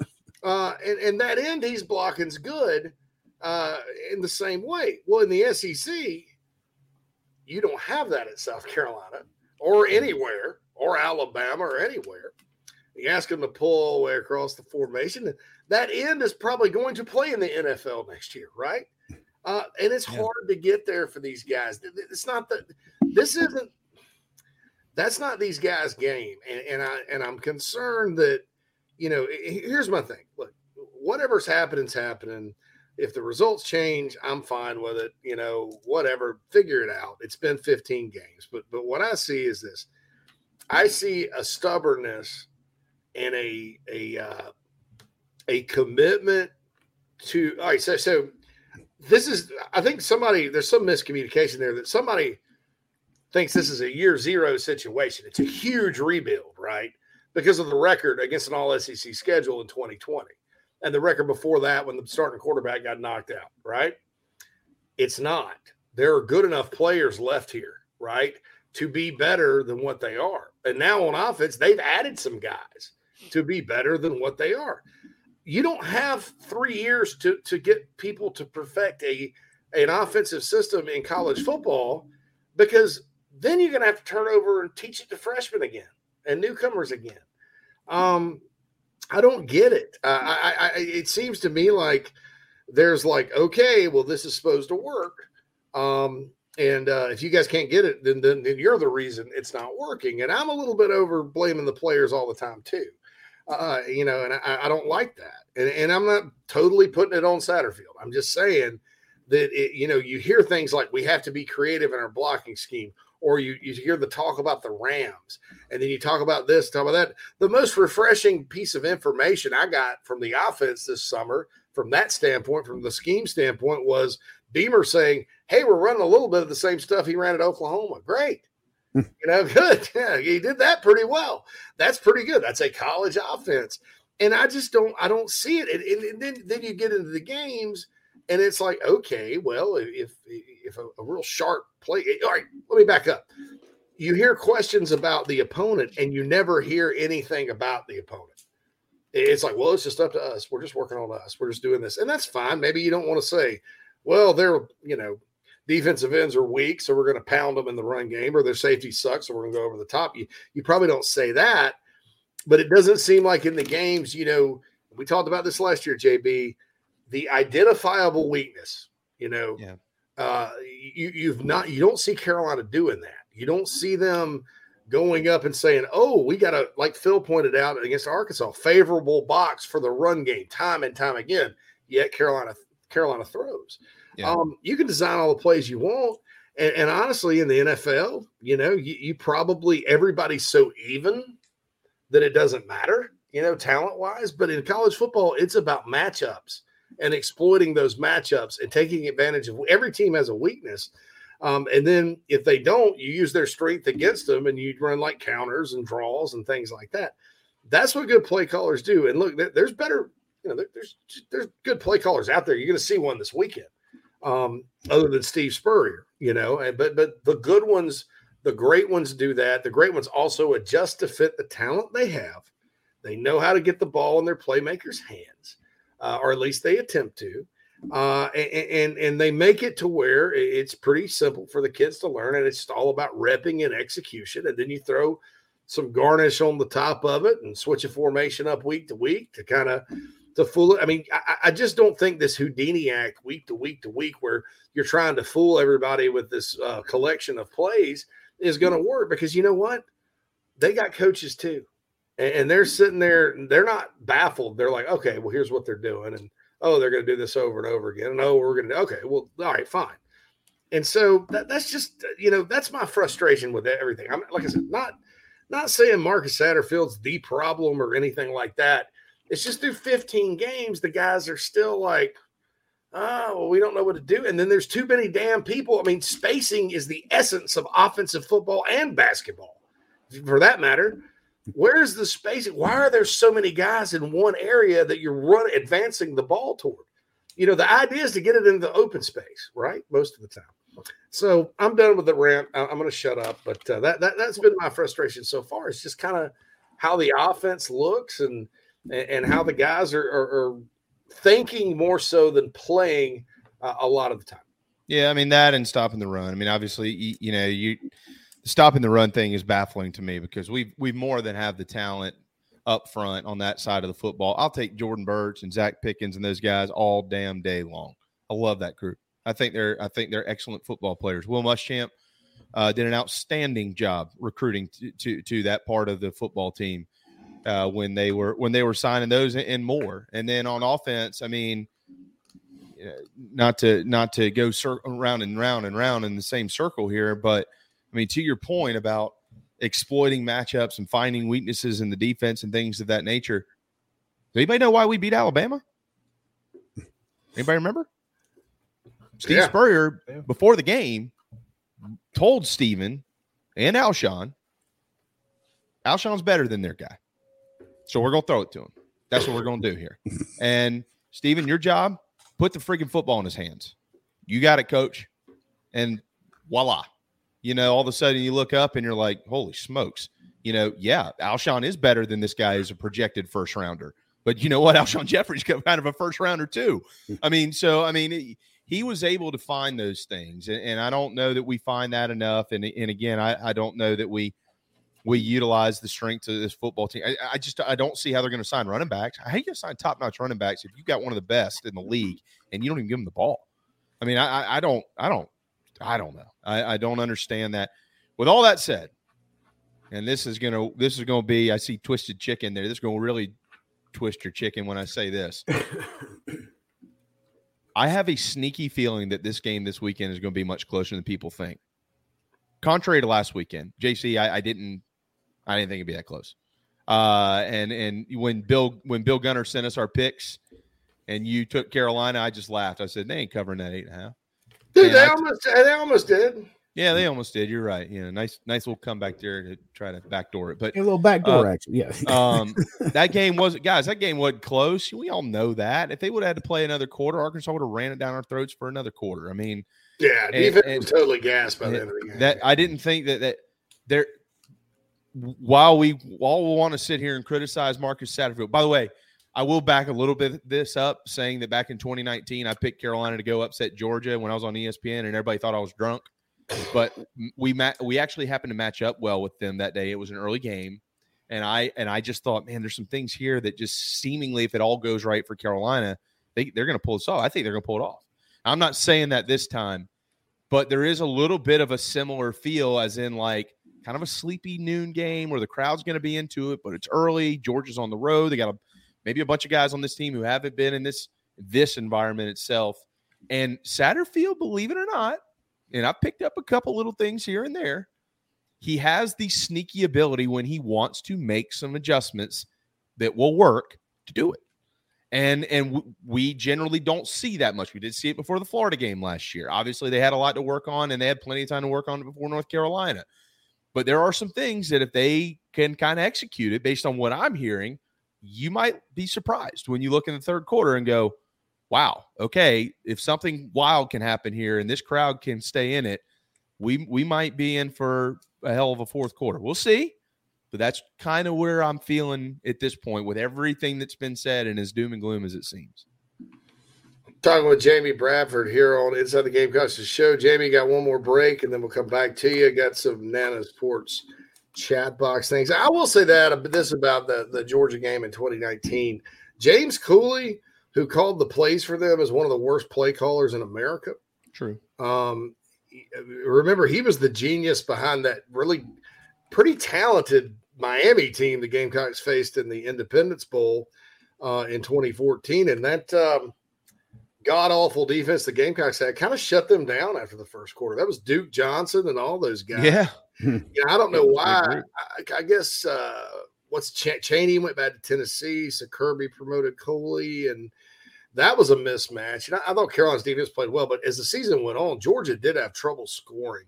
They did in some games. Yeah, they don't have trouble scoring right now, but they don't. And I wrote today about Todd Monken. You want to talk about a Sure. guy that exploits matchups, that knows how to use his backs. I mean, that guy, I don't think he gets enough credit for the job he's done at UGA. Anyway, folks, we're going to come back right after this with our final segment of Inside the Gamecocks, to show the Bradford Files, rocking and rolling on a Wednesday here on the show.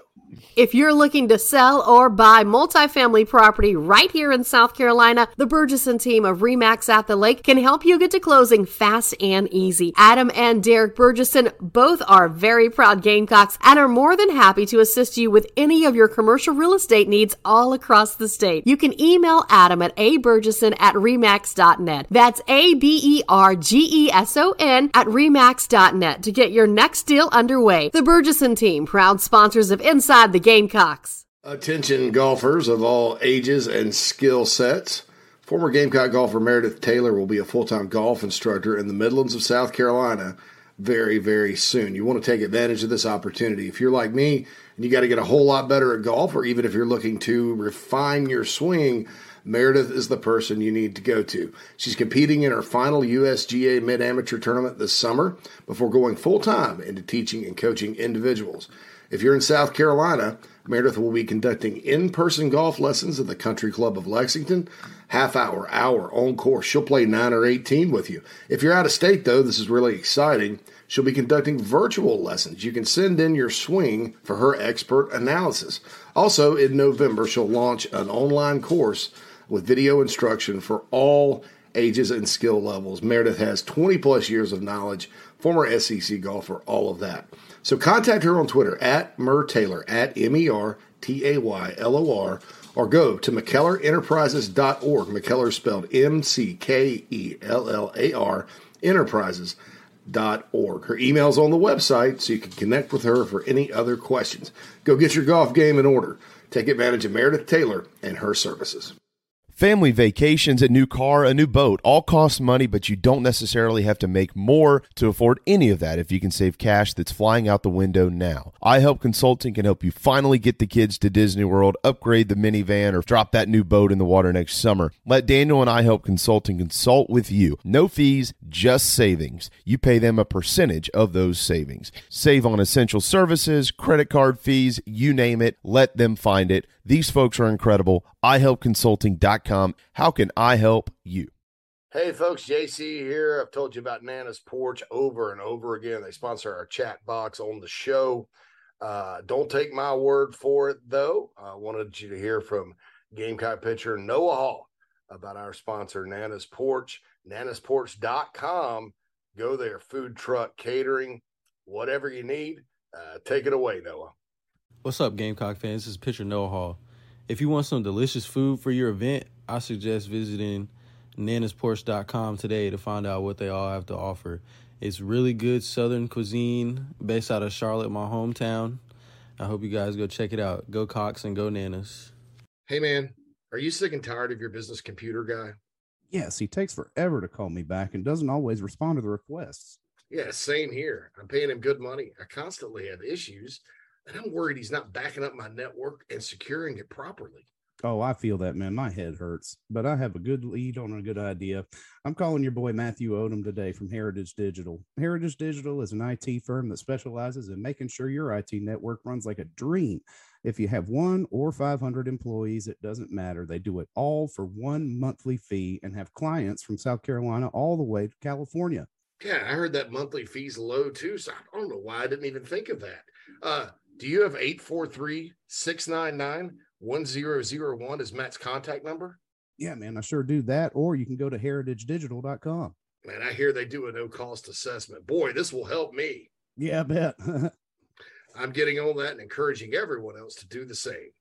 Heritage Digital, 843-699-1001 or heritagedigital.com, a proud sponsor of Inside the Gamecocks, the show. Yep, time to get back to the show. Shoot. All right, my man. Welcome back, everybody. Second hour of Inside the Gamecocks, the show is brought to you by the Burgess team at Remax by the Lake, all your commercial real estate needs. And, of course, the show itself is presented by Manscaped. Manscaped is the best in men's below-the-waist grooming. Manscaped offers precision-engineered tools for your family jewels. Manscaped recently launched the Ultimate Men's Hygiene Bundle, the Performance Package, as we have been discussing. So join over 5 million men, not just 5 men, might be, hey, 5 men maybe just from this show. Let's get a few more who trust Manscaped with this exclusive offer for you, 20% off and free worldwide shipping with the code BIGSPUR at manscaped.com. So yesterday we talked about the Lawnmower 4.0. The trimmer is the future of men's grooming and, dare I say, the greatest below-the-waist trimmer ever. Blown away by the performance and craftsmanship. And it's got skin-safe technology, like I was saying, ceramic blades, big fancy LED lights. You could even do it in the dark if you wanted to. But remember to get 20% off and free shipping with the code BIGSPUR at manscaped.com. That's 20% off with free shipping at manscaped.com and use the code BIGSPUR. Unlock your confidence and always use the right tools for the right job with Manscaped. Nailed it. That was beautiful. As my high school baseball coach once said, you should be fighting to get to the bat rack to face this guy. Right. So the beauty of this segment is we do it during the Marcus Satterfield and Clayton White press conferences. Yeah, they're talking, right? Yeah. Sad did point out today against Arkansas, they averaged 5 yards per carry on first and second down on 12 runs when they just had to fall off. Welcome to the rest of our reality. He said, need to give them more runs to open up the game. Oh. Sure. Oh, no, they're really run the damn ball. Right. He said, trying to be the most simple offense in America.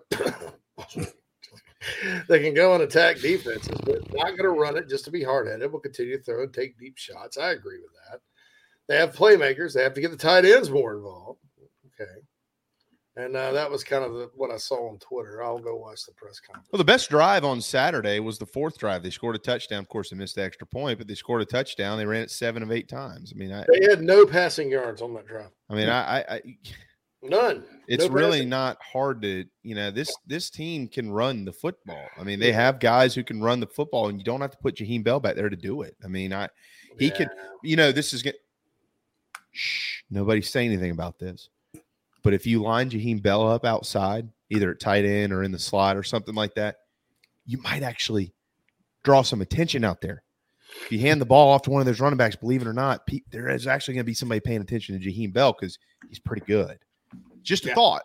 I just saying, you can do that, and it will work. So when you scout South Carolina, you look, you got to account for Jaheim Bell. I mean, that's the bottom line. Oh, yeah, that's why they know you have to account for Juice Wells. Exactly. And so what are we going to do? I mean, that's been my point. All right, everybody on the schedule knew coming into the season, going to want to, Rattler, good player. Obviously, we're going to have to pay attention to him. If he gets going, he can light it up. But boy, you're going to want to make sure you shut down Marshawn Lloyd and Jaheim Bell. Those are the two weapons. Josh Vann. I mean, I'm saying this in defense of them. I'm not criticizing them. They have collectively, Lloyd has scored, I think, 2 or 3 touchdowns, or he's run 1 or 2 in, and he's scored 1 or 2 on a couple of little swing passes. But, honestly, they've done nothing. All of them together. Like, there's nothing that is blowing the doors off of you, when you – God. I mean, I mean, this is not going to be popular, but y'all are going to understand what I'm saying when I say this. Will Muschamp is the defensive coordinator for the Georgia Bulldogs. Hate him all you want to about how he ran South Carolina. He is a hell of a defensive coordinator. I mean, he has spent plenty of time on figuring out how to stop Juice Wells. He has spent plenty of time on figuring out how to make sure that Amarian Brown doesn't break free on some of these routes that he should have caught touchdowns on last week. All right, that stuff's on tape. He's figured it out. So when we shut that stuff down, the few bright spots we had, what are we going to do? You know, you got to go to Bell and Steiner and Brooks and run the ball and lose. You got to run the football. You have to. You have to beat Georgia with what Georgia does. Run the football. Like that's what I'm not saying it put us back in the damn wishbone and all right, boys, wishbone. Here we go. Mano y mano, right up the gut. Let's see if we can't run it 3 times and punt. All right. I'm not saying that. Like, you've got to be able to run the football. How? I don't know. I'm not the OC. But I know you got to be able to run the ball. Like, you can't beat anybody good without running it. So let's, do that before I'm dead. Or, I mean, before we break our TVs. Thank God I don't sit with the press boys. I've told Fink for years, don't worry, you're never going to have me up there. I'm not coming. I'm going to stay right where I am in the Cockaboos Club, and I'm just going to keep drinking because until this gets better, I don't think I can. The beatings will continue until morale improves. Yeah. Thank God. Hey, we won the bowl game last year. I went to the bar last week and the Cockaboos Club. I said, "Sweet Jesus, that's $4 more than it was last season." Well, we're expected to have a good team this year. I said, "You haven't been paying attention." Well, we'll see what happens. Carolina, I think, does have to run the ball. I was actually, you look at the rushing stats and they were ugly. Rattler lost 33 yards in sacks, but who cares? It doesn't matter. I don't understand how. Yeah, when you talk about feel, though, I mean, so okay, you ran it, handed the ball off 12 times. You averaged 5 per carry on first and second down, handing it off. How do you not do that more? I mean, that's my thing. I mean, you had a drive on Saturday when you bust out the screen pass, beautiful screen pass to Marshawn Lloyd. I mean, he kind of got off balance a little bit, could have scored on the play, could have ran off and left everybody, 43 yards. And then it was another screen pass and another screen pass, another screen pass. And, I saw Spurrier do that against Missouri in 2013, but he was almost laughing. Oh, shoot, they're not going to cover the middle of the field. All right, let's just run this to a little screen to Mike again, Connor. We're going up and down the field. And then he didn't go to the well too many times. So I get that, but I mean, this was. But the difference in that is like when Steve was doing that, JC, his head, the way that it worked was okay. When they stop it, here's what we're going to do because this is what they're going to have to do to stop it. Mm-hmm. So when they make this adjustment to stop it, here's where we're going. Yeah, I mean, 2 steps ahead.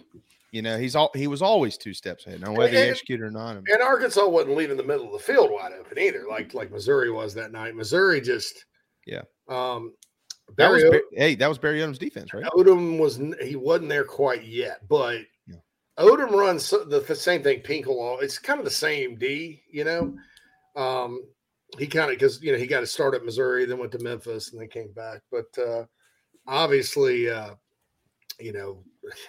you had the favorable boxes and all that. I guess I don't know, and who knows what Georgia's going to give you in the run game. That's a different defense. They do a lot of 3-down linemen. Because generally their tackle is 560 pounds. Yeah, he's not as big. They don't have the freak in there this year. They got another cat. Oh, he's just a squirrely little 350-pound guy. Yeah, it's fine. They're a load. I mean, on the inside, you got Jalen Carter, who's unbelievable. Let's see, D tackle, nose tackle, Zion Luge. Huge Luge. Yeah, I like it. He's 6'5", 295 from Lebanon, Tennessee. Wow, Nashville kid. Yeah. Well, I mean, look, it's Georgia's defense. We talk. Okay, are they as good as they were I've heard this a bunch. No, Georgia's defense, I don't think they're as good as they were last year yet. We're 2 freaking games into the season. I don't know the answer to that question. We're going to know that at the end of the year. We didn't know how good Georgia's defense was last year until the season played itself out. We had no idea they were going to be as good as they were after 2 games. So, I'm not jumping to a conclusion on that. They might be better. I mean, we don't know. Might be a lot worse. I have no idea. Oregon might suck. I mean, Samford isn't any good compared to Georgia, of course. So I mean, Carolina just needs to figure out Carolina. I mean, yeah, you're gonna have to game plan. You got to scheme around things. I get that, but we still don't know what we do well. We have no idea what we do well. Yeah, I stand corrected. I'm sorry. Nazir Stackhouse, who's a junior from Stone Mountain, Georgia, 6'3", 320 is starting on the inside, and Luge is the backup. So, yeah, you still got a lot of girth in there, a lot of girth on the inside for the Georgia Bulldogs. But he's going to be a handful. Nazir Stackhouse is a handful. I know who he is quite well. So who knows if they're going to be able to run? Is Georgia as good at linebacker as they were last year? I think they're talented. They got some ballers up front. Obviously, I think their secondary may be pound for pound a little better. But I think South Carolina's receivers and quarterback can compete in this game. I mean, you just got to dial up the right plays and keep them honest and don't let them, sit back and scheme to stop the run. So, defensively, Clayton White talked about they worked on tackling a little bit this week. He mentioned that. That's a big point. If they would have tackled well last weekend, Arkansas, that game might have been a little different. Probably would have been a little different. I thought Shane Beamer made an excellent point, though, that Carolina's not a bad tackling team. I didn't think they were a bad tackling team last year. I thought when they gave up a lot of runs, it was because, they had limited athleticism at linebacker. They would get out of gaps, get pushed around physically a little bit. But when they had the chance to make a tackle, they made the tackle. I think there are a lot of good tacklers on this team, especially in the secondary. So maybe that was just a one-game thing. Look, and I will say this too, again, to give credit to Arkansas, it is hard to tackle that dude, KJ Jefferson. It is very hard. It's hard to tackle Rocket Sanders. And I'm going to tell you this. I don't care how good Georgia's offensive line looks. I don't care how highly rated they were out of high school. Doubt they're as good as Arkansas. I don't think Alabama's offensive line is as good as Arkansas's. I'll just be straight with you there. I think, honestly, the only way Arkansas loses to Alabama on October 1st is if Bryce Young completely torches their secondary, which could happen and is probably a likely scenario because they'll connect on those plays. So, I want to mention this real quick. I just want to see what y'all thought about this. You know who the Sanders kid reminded me of? Not necessarily, I wouldn't say – I don't think he was as quick as this guy, but just how slippery he seemed. Who do you think? Summers. Demetrius Summers looked like he was tackled, I don't even know how many times. When he was, what year was that? 04, 03? Great. Yeah, Summers had great vision. He just seemed to casually just kind of slide around. Nobody ever really tackled him. You're like, how's this dude doing that? You know what I mean? Like you just kind of slipped off of him. I mean, it was really strange. That's a weird recruiting battle, man. Bobby Bentley versus Justin Stepp. Oh, at Arkansas. Yeah, Bobby thought he had a good shot at the Keys of Rockledge, Florida. And Rocket was a wide receiver coming out of high school. So it's kind of funny. You got Trey Knox, who was a wide receiver out of high school, that plays tight end for them, and Rocket's a running back.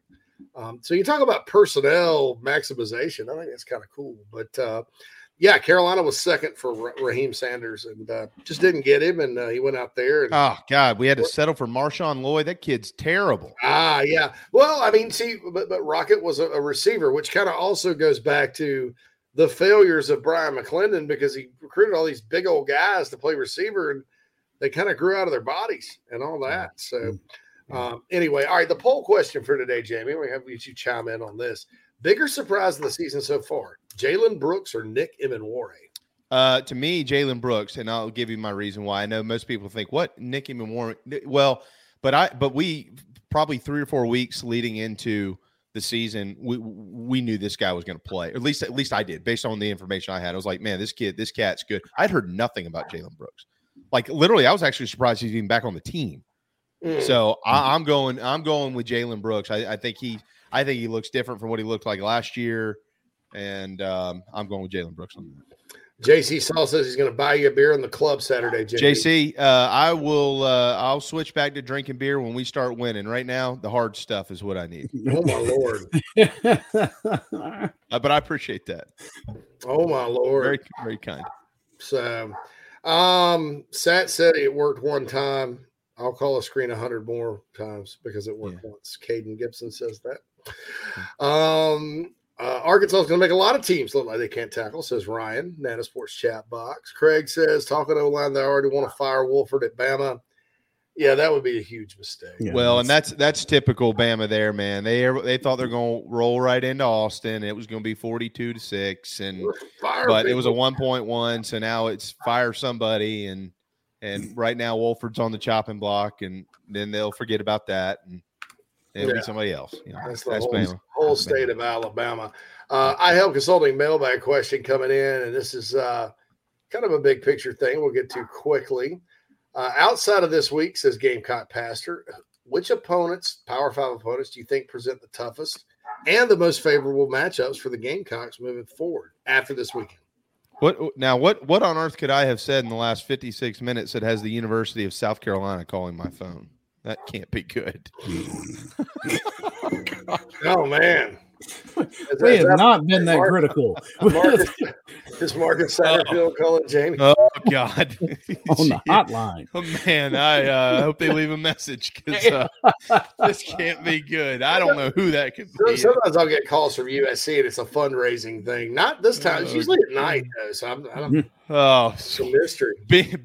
Beamer, somebody's pissed. I thought I've been fair. I didn't. All right, what were you saying? Okay, so which opponents after Georgia, Power 5 means SEC and Clemson, do you think the Gamecocks match up against the best and then the worst? The worst, man, I based on what we saw against Arkansas with that style of quarterback, I mean, Florida kind of comes into the equation here because you just don't know. We don't know who Florida is yet. Are they what they were against Utah? Are they more what they were against Kentucky? Is the Richardson kid, what's he going to look like by the end of the season? It's a little concerning there, but I don't know. I still, even with that said, I mean, I think Tennessee at this point is, even though it's a Williams Bryce, just from a matchup standpoint, seems difficult. I mean, last year was awful. What do they match up best against? I mean, I don't know. I mean, Vandy, Missouri for sure. Missouri. I mean, are we eliminating those guys? Let's minimize this conversation to like flip game, toss up games. Yeah. I mean, I don't know. I mean, gosh, based on what we've seen, A&M's probably in that conversation at this point, right? Is this the year? Yeah, is this the year where you can get A&M? Yeah, and you got them at home. I mean, we'll see if they turn it around the next couple of weeks. It wouldn't. I think they could beat Miami in a close one. I don't think they have a prayer against Arkansas unless Arkansas just plays terrible and looks ahead to Alabama. We'll see. I mean, they could be 1-5 coming off a bye week coming to Columbia, which would probably mean that somebody could get fired. They're not firing people. They may head in with an interim head coach. Who knows? I doubt they're going to pay that buyout, but it'll be an expensive one. The oil prices have been up, right? I think with the exception of Clemson's defense versus South Carolina's offense, because I do think Clemson's defense will get better, and they have Carolina's number right now. There's no getting around it. Yep. Having to go up there. Oh, I forgot you said Clemson. I was thinking SEC. Yeah, I think Carolina matches up well with everybody remaining. I think the Gamecocks legitimately could be 7-2 going to Gainesville.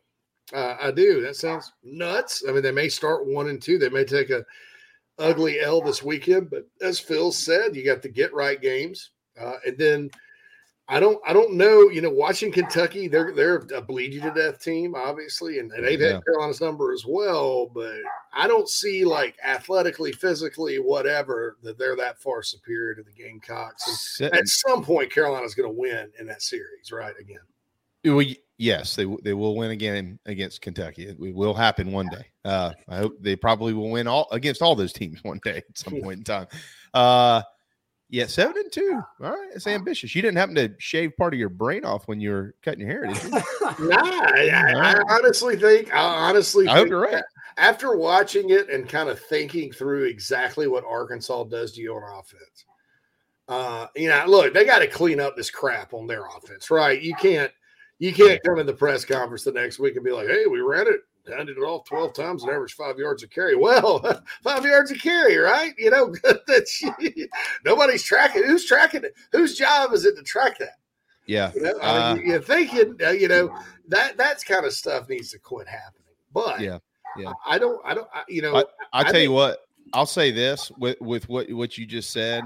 I from the outside looking in and just watching them play, based on what's happened thus far, and this isn't exclude Georgia because I don't know that we have necessarily a full view yet of Georgia. I'm not a big believer in Oregon yet. Samford, Arkansas to me has been the most impressive team in the SEC so far. Yeah. I really like them. I love Sam Pittman. I see why Justin Stepp says what he says about that program. They've done it the right way, and I have a lot of respect for them. I think I hope we look back and go, wow, man, Arkansas is a top 5 team this year. I mean, no wonder what happened. Well, Michael Bratton from that SEC podcast said it yesterday. All right, Jamie, good chat for this week. We're out of time here. Yeah, I got to get on a Bulldogs podcast and talk a little to those fans. They love me. So, well, I like I said, I'll leave it at this. I believe it or not, I'm not as heavy as a drinker as I have joked to be, but I have a sneaky feeling that this week is going to be a little bit closer than people think. I see the 24.5 is kind of where it's settled. I'll be under that. I'm not saying they're going to win the game, but I like South Carolina coming out with a chip, and I just hope we look up in the fourth quarter and we're really proud of this football team. They would have come a long way in a week from what we've been discussing the last few days. So we'll see what happens. Yep, all right, Jamie. Thanks. Thanks, guys. Greg, Clint, all these guys, y'all, they're the best, man. Appreciate all that. Lance, thank you, man. So, right, see you. We're back. Blue Damn Pig comes in and says, hope you guys have a good season. Rattler to see some more experience with this system and the receivers. Yes, stellar arm. Love Arkansas fans. Thanks for definitely doing that. All right. We're out of time. We're way out of time here on the show, Inside the Gamecocks. Who we got on the docket tomorrow, Phil? Tomorrow we got Chris Phillips coming in at 11:30. Jordan from Dogs 247. Jordan Hall from isn't it Hall? I think it's Hill. Hill, sorry, Hall. They got that. Hall County is what I was thinking. Down there in that area, but I know, Gainesville. Mm-hmm. But he'll be on with us actually on Friday, and Wando will be on Friday as well. All right, so just Chris tomorrow, and more of your mailbag questions, chat box questions, a lot of interaction. Appreciate you guys tuning in for the Bradford Files. We'll get all the questions later. My dog's barking his butt off. I was wondering if that was Red. Like, Red, what's up, Red? He darted outside during the break, and then I so I got to get him back in. All right, folks. You guys have a wonderful afternoon here on a Wednesday, and we'll holla at you soon. This has been Inside the Gamecocks, the show with JC and Phil.